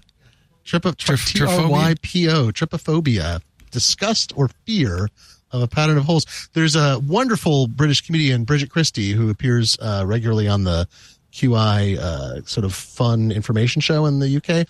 And every time she's on now, she mentions she had it. And they torture her, maybe unintentionally, but they're always like, they're showing something on screen when she's on it. It's like it's a pattern. And she's like, I can't look at that. And it's giant because they have giant screens behind both of the. So it's holes and patterns. Yeah. Okay, yeah. But I remember usually hearing the patterns was a neurological issue for some people. It's like you look at like a hornet nest or literally Swiss cheese or isn't it funny? Tomatoes. Yeah. So disgusting. I mean, it's just that's really interesting. Maybe your mom was scared by a piece of Swiss cheese. I don't know. Frightened by a Swiss cheese. It's just one of those things. The brain is a really weird thing. We're trained to recognize patterns and sometimes they trigger bad responses. My dog Biscuit was sick a couple weekends ago. It wasn't really sick. He definitely had an allergic reaction. So it gave him hives. And so you have this little white dog walking around and he had these weird hives on his back and on his face. And my son couldn't look at him. Every time my son saw him, my son would just scratch and just uncontrollably. It really affected him. And my sister-in-law, she's the same way. They see patterns a certain way and it really freaks them out. And tell them it's a sign of intelligence, clearly. Oh, gosh. If I believe that with my sister-in-law, I'm still worried about that with the hard head, though. I used to have Nest cameras all over, and I have a Hello doorbell, and I used to pay for the Nest Aware subscription. And it wasn't, at the time, it didn't seem too expensive because after your first couple of cameras, it was all included. Whoa, get ready, stand back. They are going to raise the price of Nest Aware big time. It's currently $8 a month or $80 annually. Excuse me. It was $6 and $60. It is going $15 now, $150. It's going up. It's going up. The new Nest Aware cost will be. Wait a minute. I got confused. Yeah, you had it right. Did I have it right? The 8 is the increase. Oh, it's okay. Monthly or yearly subscription, $8 a month. Previously $6. Okay. Yep. But the Nest Aware Plus, $15 a month. That's big. Yeah. Yeah. It was $12. I think I have the $12 a month one. So I'm seeing a lot of people saying, is there anything we can do and get rid of these cameras? Right. But I think everybody's, because what's happening with Nest is they're recording it, storing it, and you can go look at it after the fact. And it's been useful when our newspaper delivery lady ran over our mailbox. I had video. I had video of it. We were in Europe. And I could look and say, oh, yeah, I see who did that. She was nice. She said, I'll pay for it. I said, no, not necessary. We were going to... We got you on camera. But nice. I do have video in case you want to see. Somebody stole my Tivas off my porch. Or an Who animal would want used Tivas? This is the most baffling crime that's ever happened. Yeah. Yeah, they stole a neat sheet, like a blanket you sit on a park, and Tivas. There were tons of other stuff on our porch, and our camera didn't catch it because we can't use infrared mode because we got it inside. So, or it could have been an animal, it could have been a raccoon, but it was the weirdest thing. Like I've reviewed all the camera footage, like nobody was caught, and I'm like, so I need to get an infrared outdoor camera now, clearly, to find out who stole my Tivas. I cried when I saw a man who had no Tivas until I saw a man who had no feet. Ancient Chinese proverb. Google, I don't know. It was stuck in my brain somewhere. I don't think I can use it on Jeopardy, but it's there. It's stuck in there. Google Chrome pushes browser history-based ad targeting. This is topics, but here's the deal. It's not just we've talked about this on this show. We've talked about it with Steve Gibson. Google, as you know, is really trying to figure out some way that it can appease advertisers, give them information about you without annoying you so much that you use an ad blocker, and then all bets are off. So Topics is their latest thing, part of their privacy sandbox project. The EFF and Mozilla and others are saying we still don't like Topics. Steve likes it, saying, well, it's the best of it's the best of all evils. But get ready, because it's not just in your browser. Topics are now coming to apps on the Android store. So you can turn it off easily in Chrome. Well, not that easily, but you can dig around. And if you search the internet, you'll find ways to do it.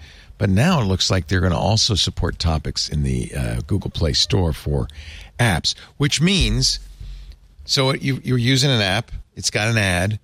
The app can query other apps on your phone, query your phone about what apps you have to figure out what your interests are to show you a related ad. Does that bother you? Yeah, I don't want it. I don't need that kind of cross communication between apps.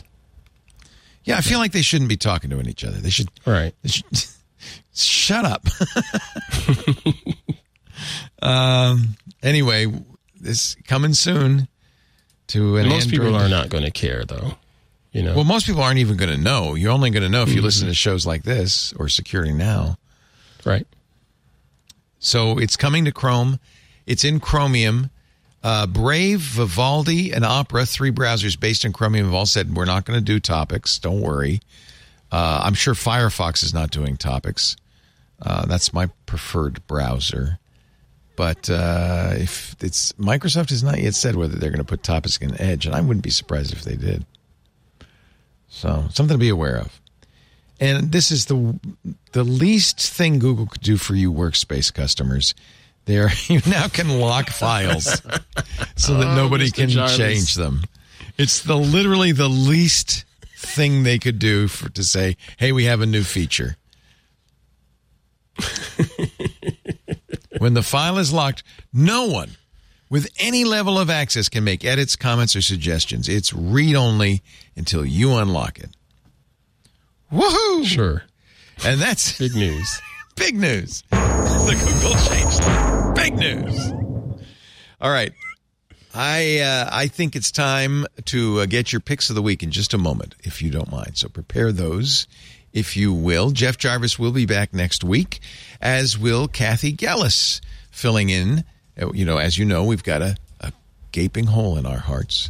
Stacey Higginbotham has left the show.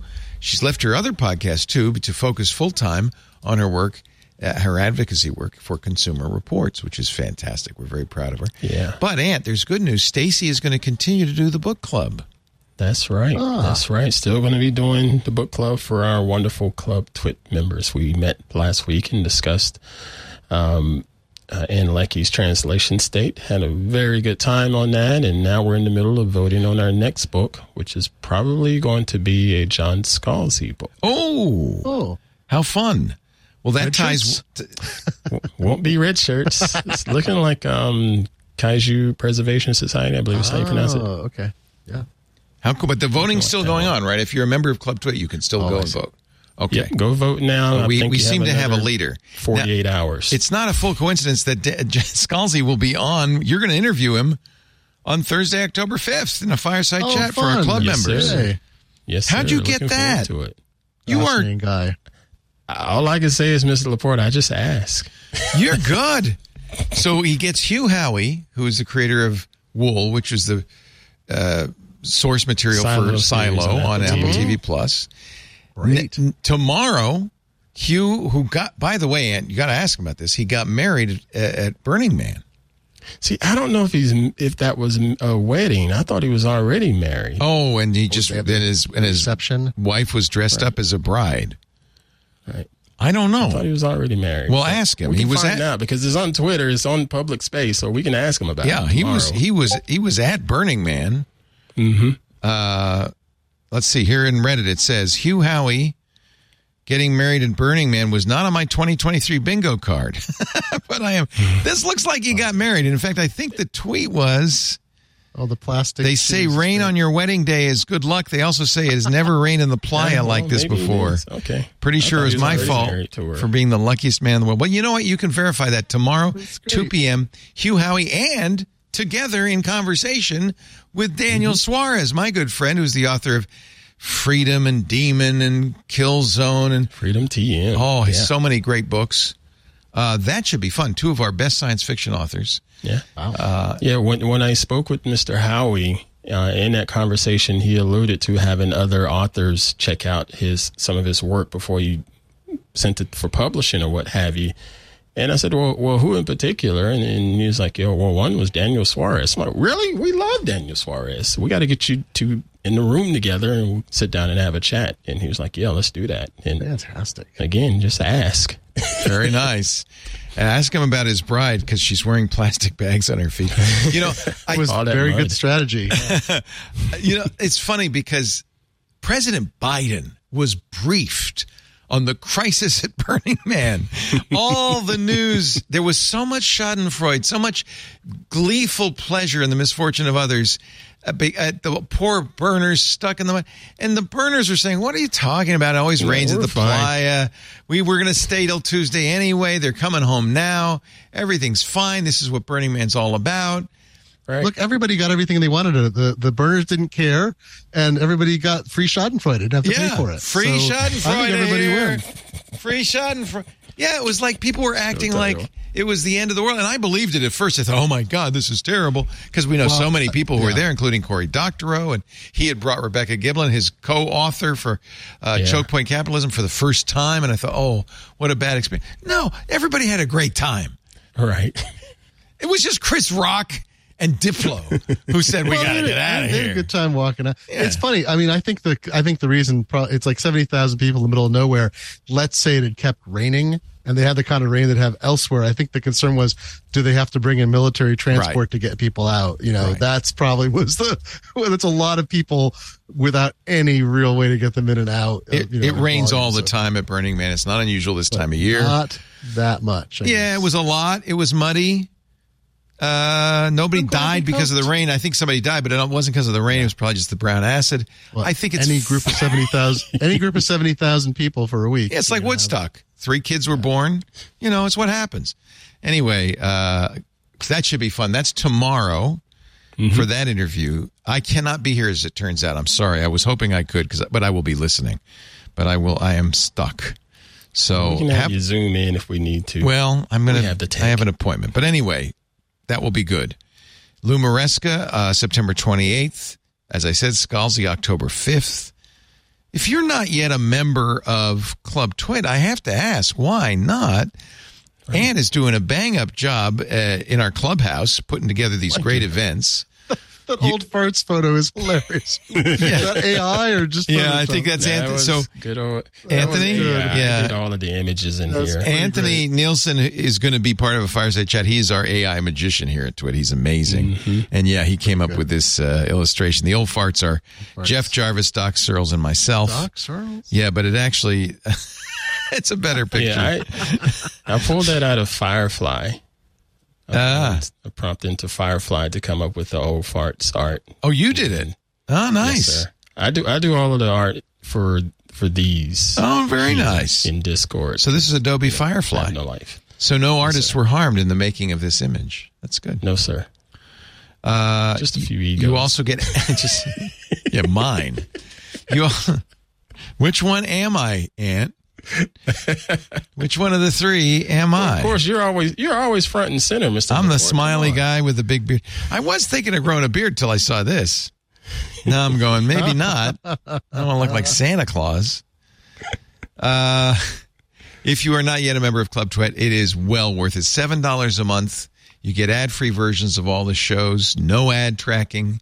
You get access to the Club Twit Discord where a party is going on all the time. And it really is a great place all day long and all night long to chat about your favorite nerdy topics, including sci-fi, but a lot of other, food and beverages and so forth. And, of course, stickers. All you got to do is go to twit.tv/clubtwit. $7 a month, $84 a year. There's family plans if you want everybody in the family to listen in. There's also single show plans too for folks that don't tell people about that. Feel like $7 is a little too Why much. would you only $4 more to get everything? $2.99 you get a show. That's it. So pay $4 more, you get everything. One less cup of coffee a month. That's it. And there's no Discord with a single show. You don't get seals of approval. You don't get access to the special events. You just get the show. But no, you know what? There are people like, maybe you. Anything helps. I don't know if you've noticed it. Podcasts, it's tough right now. It's really tough right now. And I don't think it's going to get any better, but we want to keep going. We're one of the oldest, longest running shows in the podcast universe. I think, we bring you quality programming on a variety of subjects, and we want to keep going. The club is what helps us do that. So thank you in advance. $7 a month. twit.tv/clubtwit. Or if you're a cheapskate, $2.99. If you just want one show, $2.99. There are people that do that, don't they? And we also, by the way, that's the cup of coffee. Also, oh, Lord. One thing the IRC, which is free, does not have is animated GIFs. Now, that may be a good thing. Depends on your point of view. This is true. But we do have many animated GIFs in the club. I don't know if you want to do a pick of the week, Glenn. I mean, you're a guest in our house, but if you would. I got one. All right. I got a book. A book? I got a book. It's, it's invisible. Why is it invisible? I thought I just turned off. That's hilarious. I just turned off my green screen. Wait a minute. You're not really in your office? I am in my office, but why is it... I got to do... Hold on one second. Technology. There we go. Oh, your office has changed. Different book. Oh, that's hilarious. You know what is showing behind me was the fake... This is the real office, but I have a backdrop that looks like... Now my head hurts. I was showing you the fake version of... You didn't know you were doing that? No, I didn't know because it's identical. It's a picture of that. So I didn't know. But wait a minute, turn it on again because it's a little different. So it's a different color, that's isn't it? So weird. Right, so this is my... This is real. Which do you prefer? Fake office. Oh, look. That's the fake office. And this is the real office. You just shifted, basically.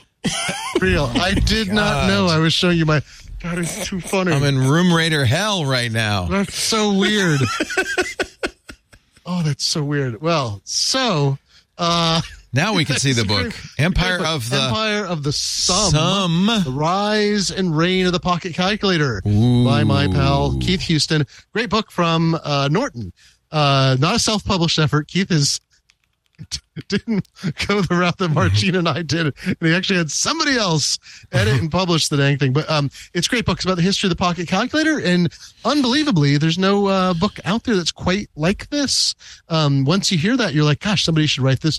Keith wrote Shady Characters, which is the secret life of punctuation marks. In fact, those books are right behind me.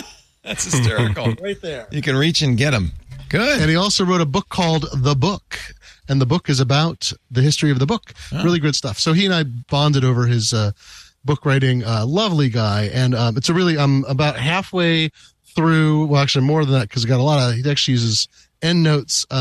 Terrific, engaging writing, and very good. It was very funny because Marcin was already years into working on Shift Happens, and then I heard from Keith, oh yeah, I'm working on this book about keyboards. I was like, oh no, we're gonna have two competing books. And then it was pocket calculators and their key. And so Marcin actually provided some images for Keith of things that he dug up too. So Marcin's thanked in the back, which is very nice. So very complimentary books. He's probably mentions, I saw this in Tokyo.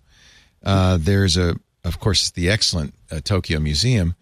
They had a abacus calculator, which I guess was a transitional object from the World War II era, but it had an abacus, and then physically part of it was also a pocket calculator. Maybe it was the 60s, but I guess calculators really came of age in the 80s, 70s, and 80s.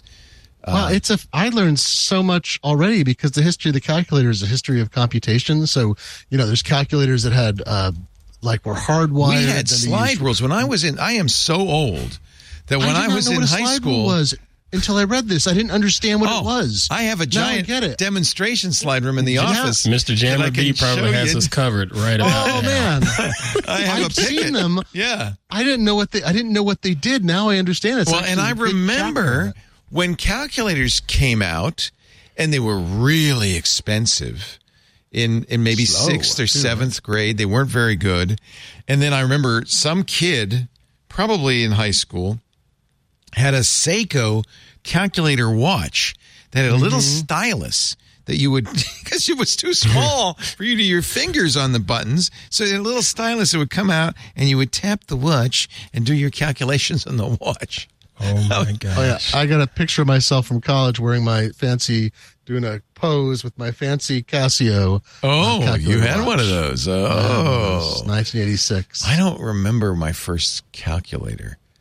I remember, I think I probably didn't have one because at first they were so expensive. And then, of course, by the time my kids were in high school and probably your kids too, the hardheads, you had to buy a calculator. I mean, that was going to be, they needed that for graphing one. Math. Yeah. It was expensive. Yeah, the TI graphing calculator. TI 85. Yeah. Never improved on it, and they have a monopoly, and they keep that price locked in. Well, there's a sad story about how TI kept Apple from putting its graphing calculator on the Mac for years because they didn't want to undermine the sales of graphing calculators. They were saying, well, kids will use it to cheat or whatever. But my wife was smart. She went to a pawn shop and bought a used one for my kid. Because every 10th grader had one.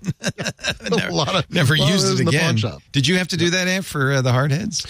We had, did not. But I remember being in high school and having to get that TI 85 or whatever. My mom's was like, nope, not buying that. It's too expensive. So I had a TI 1795 Plus that I had to figure out how to make work. And I'm grateful for that. You probably could program that one. Did you make it say boobs when you turn it upside down? No comment.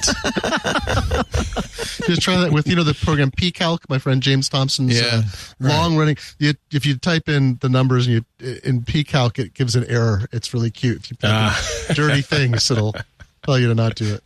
Nice. I think the Apple engineer who wrote Graphing Calculator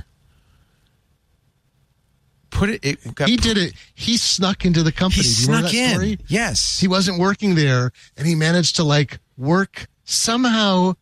Do it he got card keyed in for months until it was discovered, and then everybody flipped out, and they wound up paying him something to include it because they were worried. They were worried about there was some. I can't remember the whole kerfuffle, but in the end, it's an amazing. He basically snuck in for several months to write it on his own time. Go to nucalc.com/story.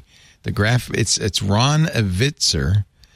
He said, I used to be a contractor for Apple working on a secret project, but the computer we were building never saw the light of day. So in August 93, the project was canceled. I was unemployed. Frustrated, I decided to uncancel my small part of the project. I'd been paid to do a job, and I wanted to finish it. My electronic badge still opened Apple's doors. This is 93. So I kept showing up. Apple's engineers knew it. Some of them knew what I was up to. They thought it was cool. Whenever I gave demos, my colleagues said, I wish I'd had that when I was in school. He was doing the graphing calculator. Those working on Apple's project to change the microprocessor in its computer to the PowerPC were especially supportive. They thought it'd be a great demo for the new machine. None of them was able to hire me, however. So I just... Such a good story. I just showed up. Showing up. It's like I had savings. I just decided. People around the Apple campus saw us all the time and assumed we belonged. Few asked who we were or what we were doing. When someone did ask me, I never lied, but relied on the power of corporate apathy. The conversations usually went like this. Do you work here? No. You mean you're a contractor? Actually, no. But then who's paying you? No one. How do you reverse Milton? How do you live? I live simply. What are you doing here? At that point, I'd give a demo, explain the project had been canceled, but I was staying to finish it anyway. So great. For the power of corporate apathy. Mr. Ant Pruitt, your pick of the week. My pick, I want to give a shout out to member Mr. Joe Esposito. Was part of the photo walk and had some photos that were pretty daggum good. Oh, did he post them? Into the Discord here. And he asked for some critiques on it.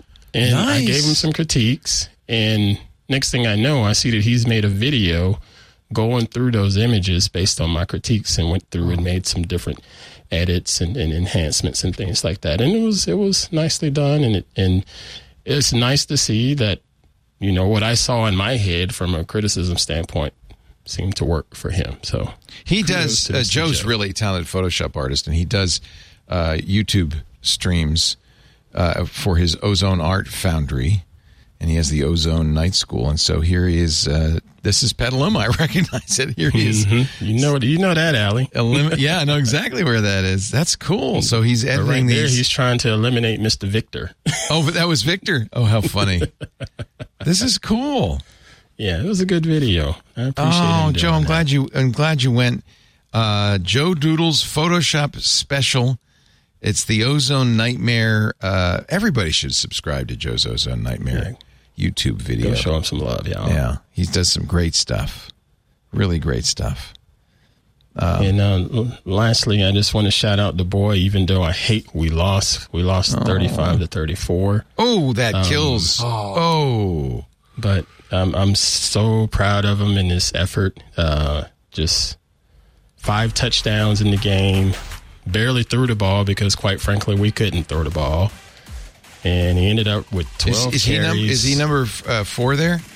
Yes. Yeah, he's playing quarterback. What? Yeah, there he goes. There he goes. He will. He is. He goes all the way. That's just one of them. There was 5. 5 rushing touchdowns? 5 rushing touchdowns. Wait, I'm sorry. Explain that final score, though. So what was the... so he scored all the touchdowns for the team. And the other team had, what, points. 4 field goals? Or they, no, they scored 2, but... both teams missed extra points, and the defeat was because of the missed extra points. And there's another. He might be. Long way. He will be. He's going all the way. Touchdown! Yeah. You must be so proud. 61 rushing yards. 261 yards on 12 carries. Oh my God! And all of his touchdowns were at least 60 yards, I think. Yeah, it was a hell of a day. Quite proud of him. I just hate we lost. Great. Now. How is the recruiter situation going on? This one right here was funny because this is going 80 yards, but he jogs at about 30 yards to go. He says, I got it. There's no one near me. I'm just going to trot the rest of the way. I got it. Oh, my God. He might be. He could be. Caught, as they say. Yeah, he's going all the way. Could not be caught. Yeah. Oh, at Petaluma High. Oh, man. Yeah, we beat Petaluma the other weekend, and he had a good game against Petaluma. Miss Debbie saw him. Oh, nice. Saw him play in that game. Oh. But he goes to Redwood. Or no, where does he go? Go to Rancho. Rancho, that's it. Yeah. Rancho versus Redwood. 1 point. Wow. One daggone What a point. heartbreaker. Yeah. How's the recruiting thing going, by the way? I guess it's, still all soon. talk right now. Nobody's saying anything seriously, just a bunch of sales folks. So I'm not going to take anybody seriously if they don't. He's the Nick Bosa of college football. He's getting right up to the edge.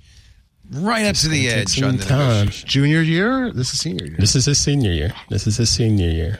So you would have liked to have known by now because the college football started. Yeah, we both wanted to get it out of the way, but So we're doing our part as far as the applications and stuff. So you're going to do like a gap year and then go work from on there. next year? Well, we'll see. We have no idea, especially with track season coming too. That may that's right. He's a track opportunities He's too. a track star too. What a talent! We love you, Jacob. Hang in there. Right on. And we love you, Navy Pruitt. offered him Mandy the Cloud says Navy will take him, and Mandy the Cloud, Navy did offer him a scholarship. I'm going to put that in air quotes. But if you need a full ride. You need you're going to have to serve after that. Oh, yeah. How many years do you have to do? And then you serve your 4 years after that. 4 years. And he didn't want to do that. That. I mean, we're not throwing it away, but we know there's an option. Is that the Naval Academy? Is that Annapolis? Annapolis, yes, sir. Wow. So he could have gone into Annapolis, but he just wanted to see what else he had going on. He actually would like to stay over here. Yeah. Just to be honest with you. Maryland's nice. He'd like to stay over here in this area. You should, I'm not sure I'd want to be in the service right now. You never, you might end up going somewhere. Yeah. All right. Well, maybe on the cybersecurity side. That's it. He could wear those BDUs, the ones with the matrix letters going down. Right. Hey, thank you, Aunt. You're great. I appreciate it. And I'm sorry that I made you go home, but thank you for being very supportive and generous of that. It's all good. I did it for Mama. I do. Yeah. Next week, I will be in Rhode Island. I'm going out to visit Mom. We're moving her into a assisted living facility. She's very excited about that. I am too. She's 90. She needs the support. And I wanted to be there for the move, so we're going out. But of course, it's the same day Apple's doing its event on Tuesday, and then there's Mac Break Weekly, and then on Wednesday there's Twig. So, in true podcaster fashion, I will be doing the show from Mom's basement, and I'll probably be doing it in my jammies. I'm just saying. Are you going to start each show with "Hey guys"? Hey guys! Are you going to be tearing lobster apart as you're sitting there? Oh, lobster roll crab or lobster? My craving every time I go back there is for clam cakes. Have you ever had a clam cake? I have not had a clam cake. I've had some good ones. There's Dungeness clam over here. You've been I love Dungeness clam.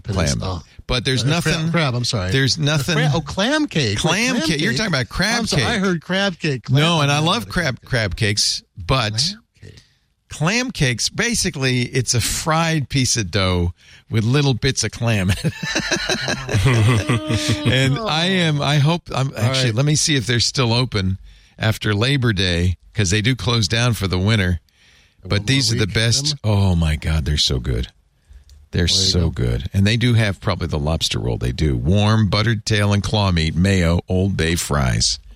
There you go. And I might get the clam cake and chowder combo. Cake. Never heard of it before. Never heard of a clam cake. Oh, Lord.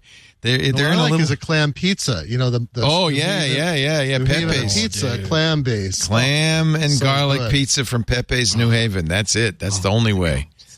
Maybe I'll go do that. There's a Pepe's in Providence, too, but I might have to drive to New Haven. In any event, that's where I will be next week. Glenn Fleischman, thank you so much for taking time out of your day to join us. We always love to see you. Pleasure to be here. Sorry for my fake background. I don't know what. I didn't even notice. Really confusing. I didn't even notice until you did that disappearing book trick. It's hilarious. Wow. Very confusing. Very impressive. I'm impressed. Glenn.fun, GLENN.FUN is the place to go to find out all of the things Glenn does. Don't forget Shift Happens. That book is still available. Last few copies. Get it before it ships. ShiftHappens.site. A few short weeks. Really? You have to take them to the post office? Really? Oh, my God. No, we've got the... Thank God. Oh, God. Okay. It is, just by the way, it is 60,000 pounds of books. Just wow. Yikes. Conceptualize the thing. Yikes. I'm not touching it. What a great feeling of accomplishment, though, when you ship those out. God. That's great. Yeah. Martine's even like, how many copies would you like? And I'm like, I don't know how many I could fit in my house. I don't know. It's a big book. It's a big book. Weightlifting, yeah. All righty. Thank you, everybody, for being here. We do Twig Wednesday afternoon, 2 p.m. Pacific, 5 p.m. Eastern. Until we go to Standard Time, which is in November, we will be at 2100 UTC. I know some of you are leaving summertime soon, but we stay on our summertime until after Halloween because the Candy Manufacturers of America ordered it so. You think I'm joking? Is that right? Oh, that yeah. No, Obama. That's a great one. So remember, they moved they tried to save energy. They expanded the daylight saving time window because everybody loves it. And they were going to make it like the last weekend in October. And the candy companies said, you're going to ruin a Halloween. So they made it it's easy to remember now. It's always the weekend after Halloween. Funny. Spare me. Amazing. Got to get that sugar, kids. Thank you, everybody, for joining us. You can get this show. If you're not watching live, by the way, live.twit.tv is a stream. If you're not watching live, you can get the show on demand, twit.tv/twig. You can watch it on YouTube. There is a YouTube channel for This Week in Google. And probably the best thing is search for Twig or This Week in Google or Twit in your favorite podcast player and subscribe to this show. Subscribe to all of our shows. They're all great. And that way you'll always have something you can listen to. You know, you're on your way somewhere. Just say, I want to hear some Twig. We thank you all so much for being here. We will see you next time. Me in my mom's basement for This Week in Google. Bye-bye. Hey, I'm Rod Pyle, editor-in-chief of Ad Astra Magazine, and each week I join with my co-host to bring you This Week in Space, the latest and greatest news from the final frontier. We talk to NASA chiefs, space scientists, engineers, educators, and artists, and sometimes we just shoot the breeze over what's hot and what's not in space, books, and TV. And we do it all for you, our fellow true believers. So whether you're an armchair adventurer or waiting for your turn to grab a slot in Elon's Mars rocket, join us on This Week in Space and be part of the greatest adventure of all time.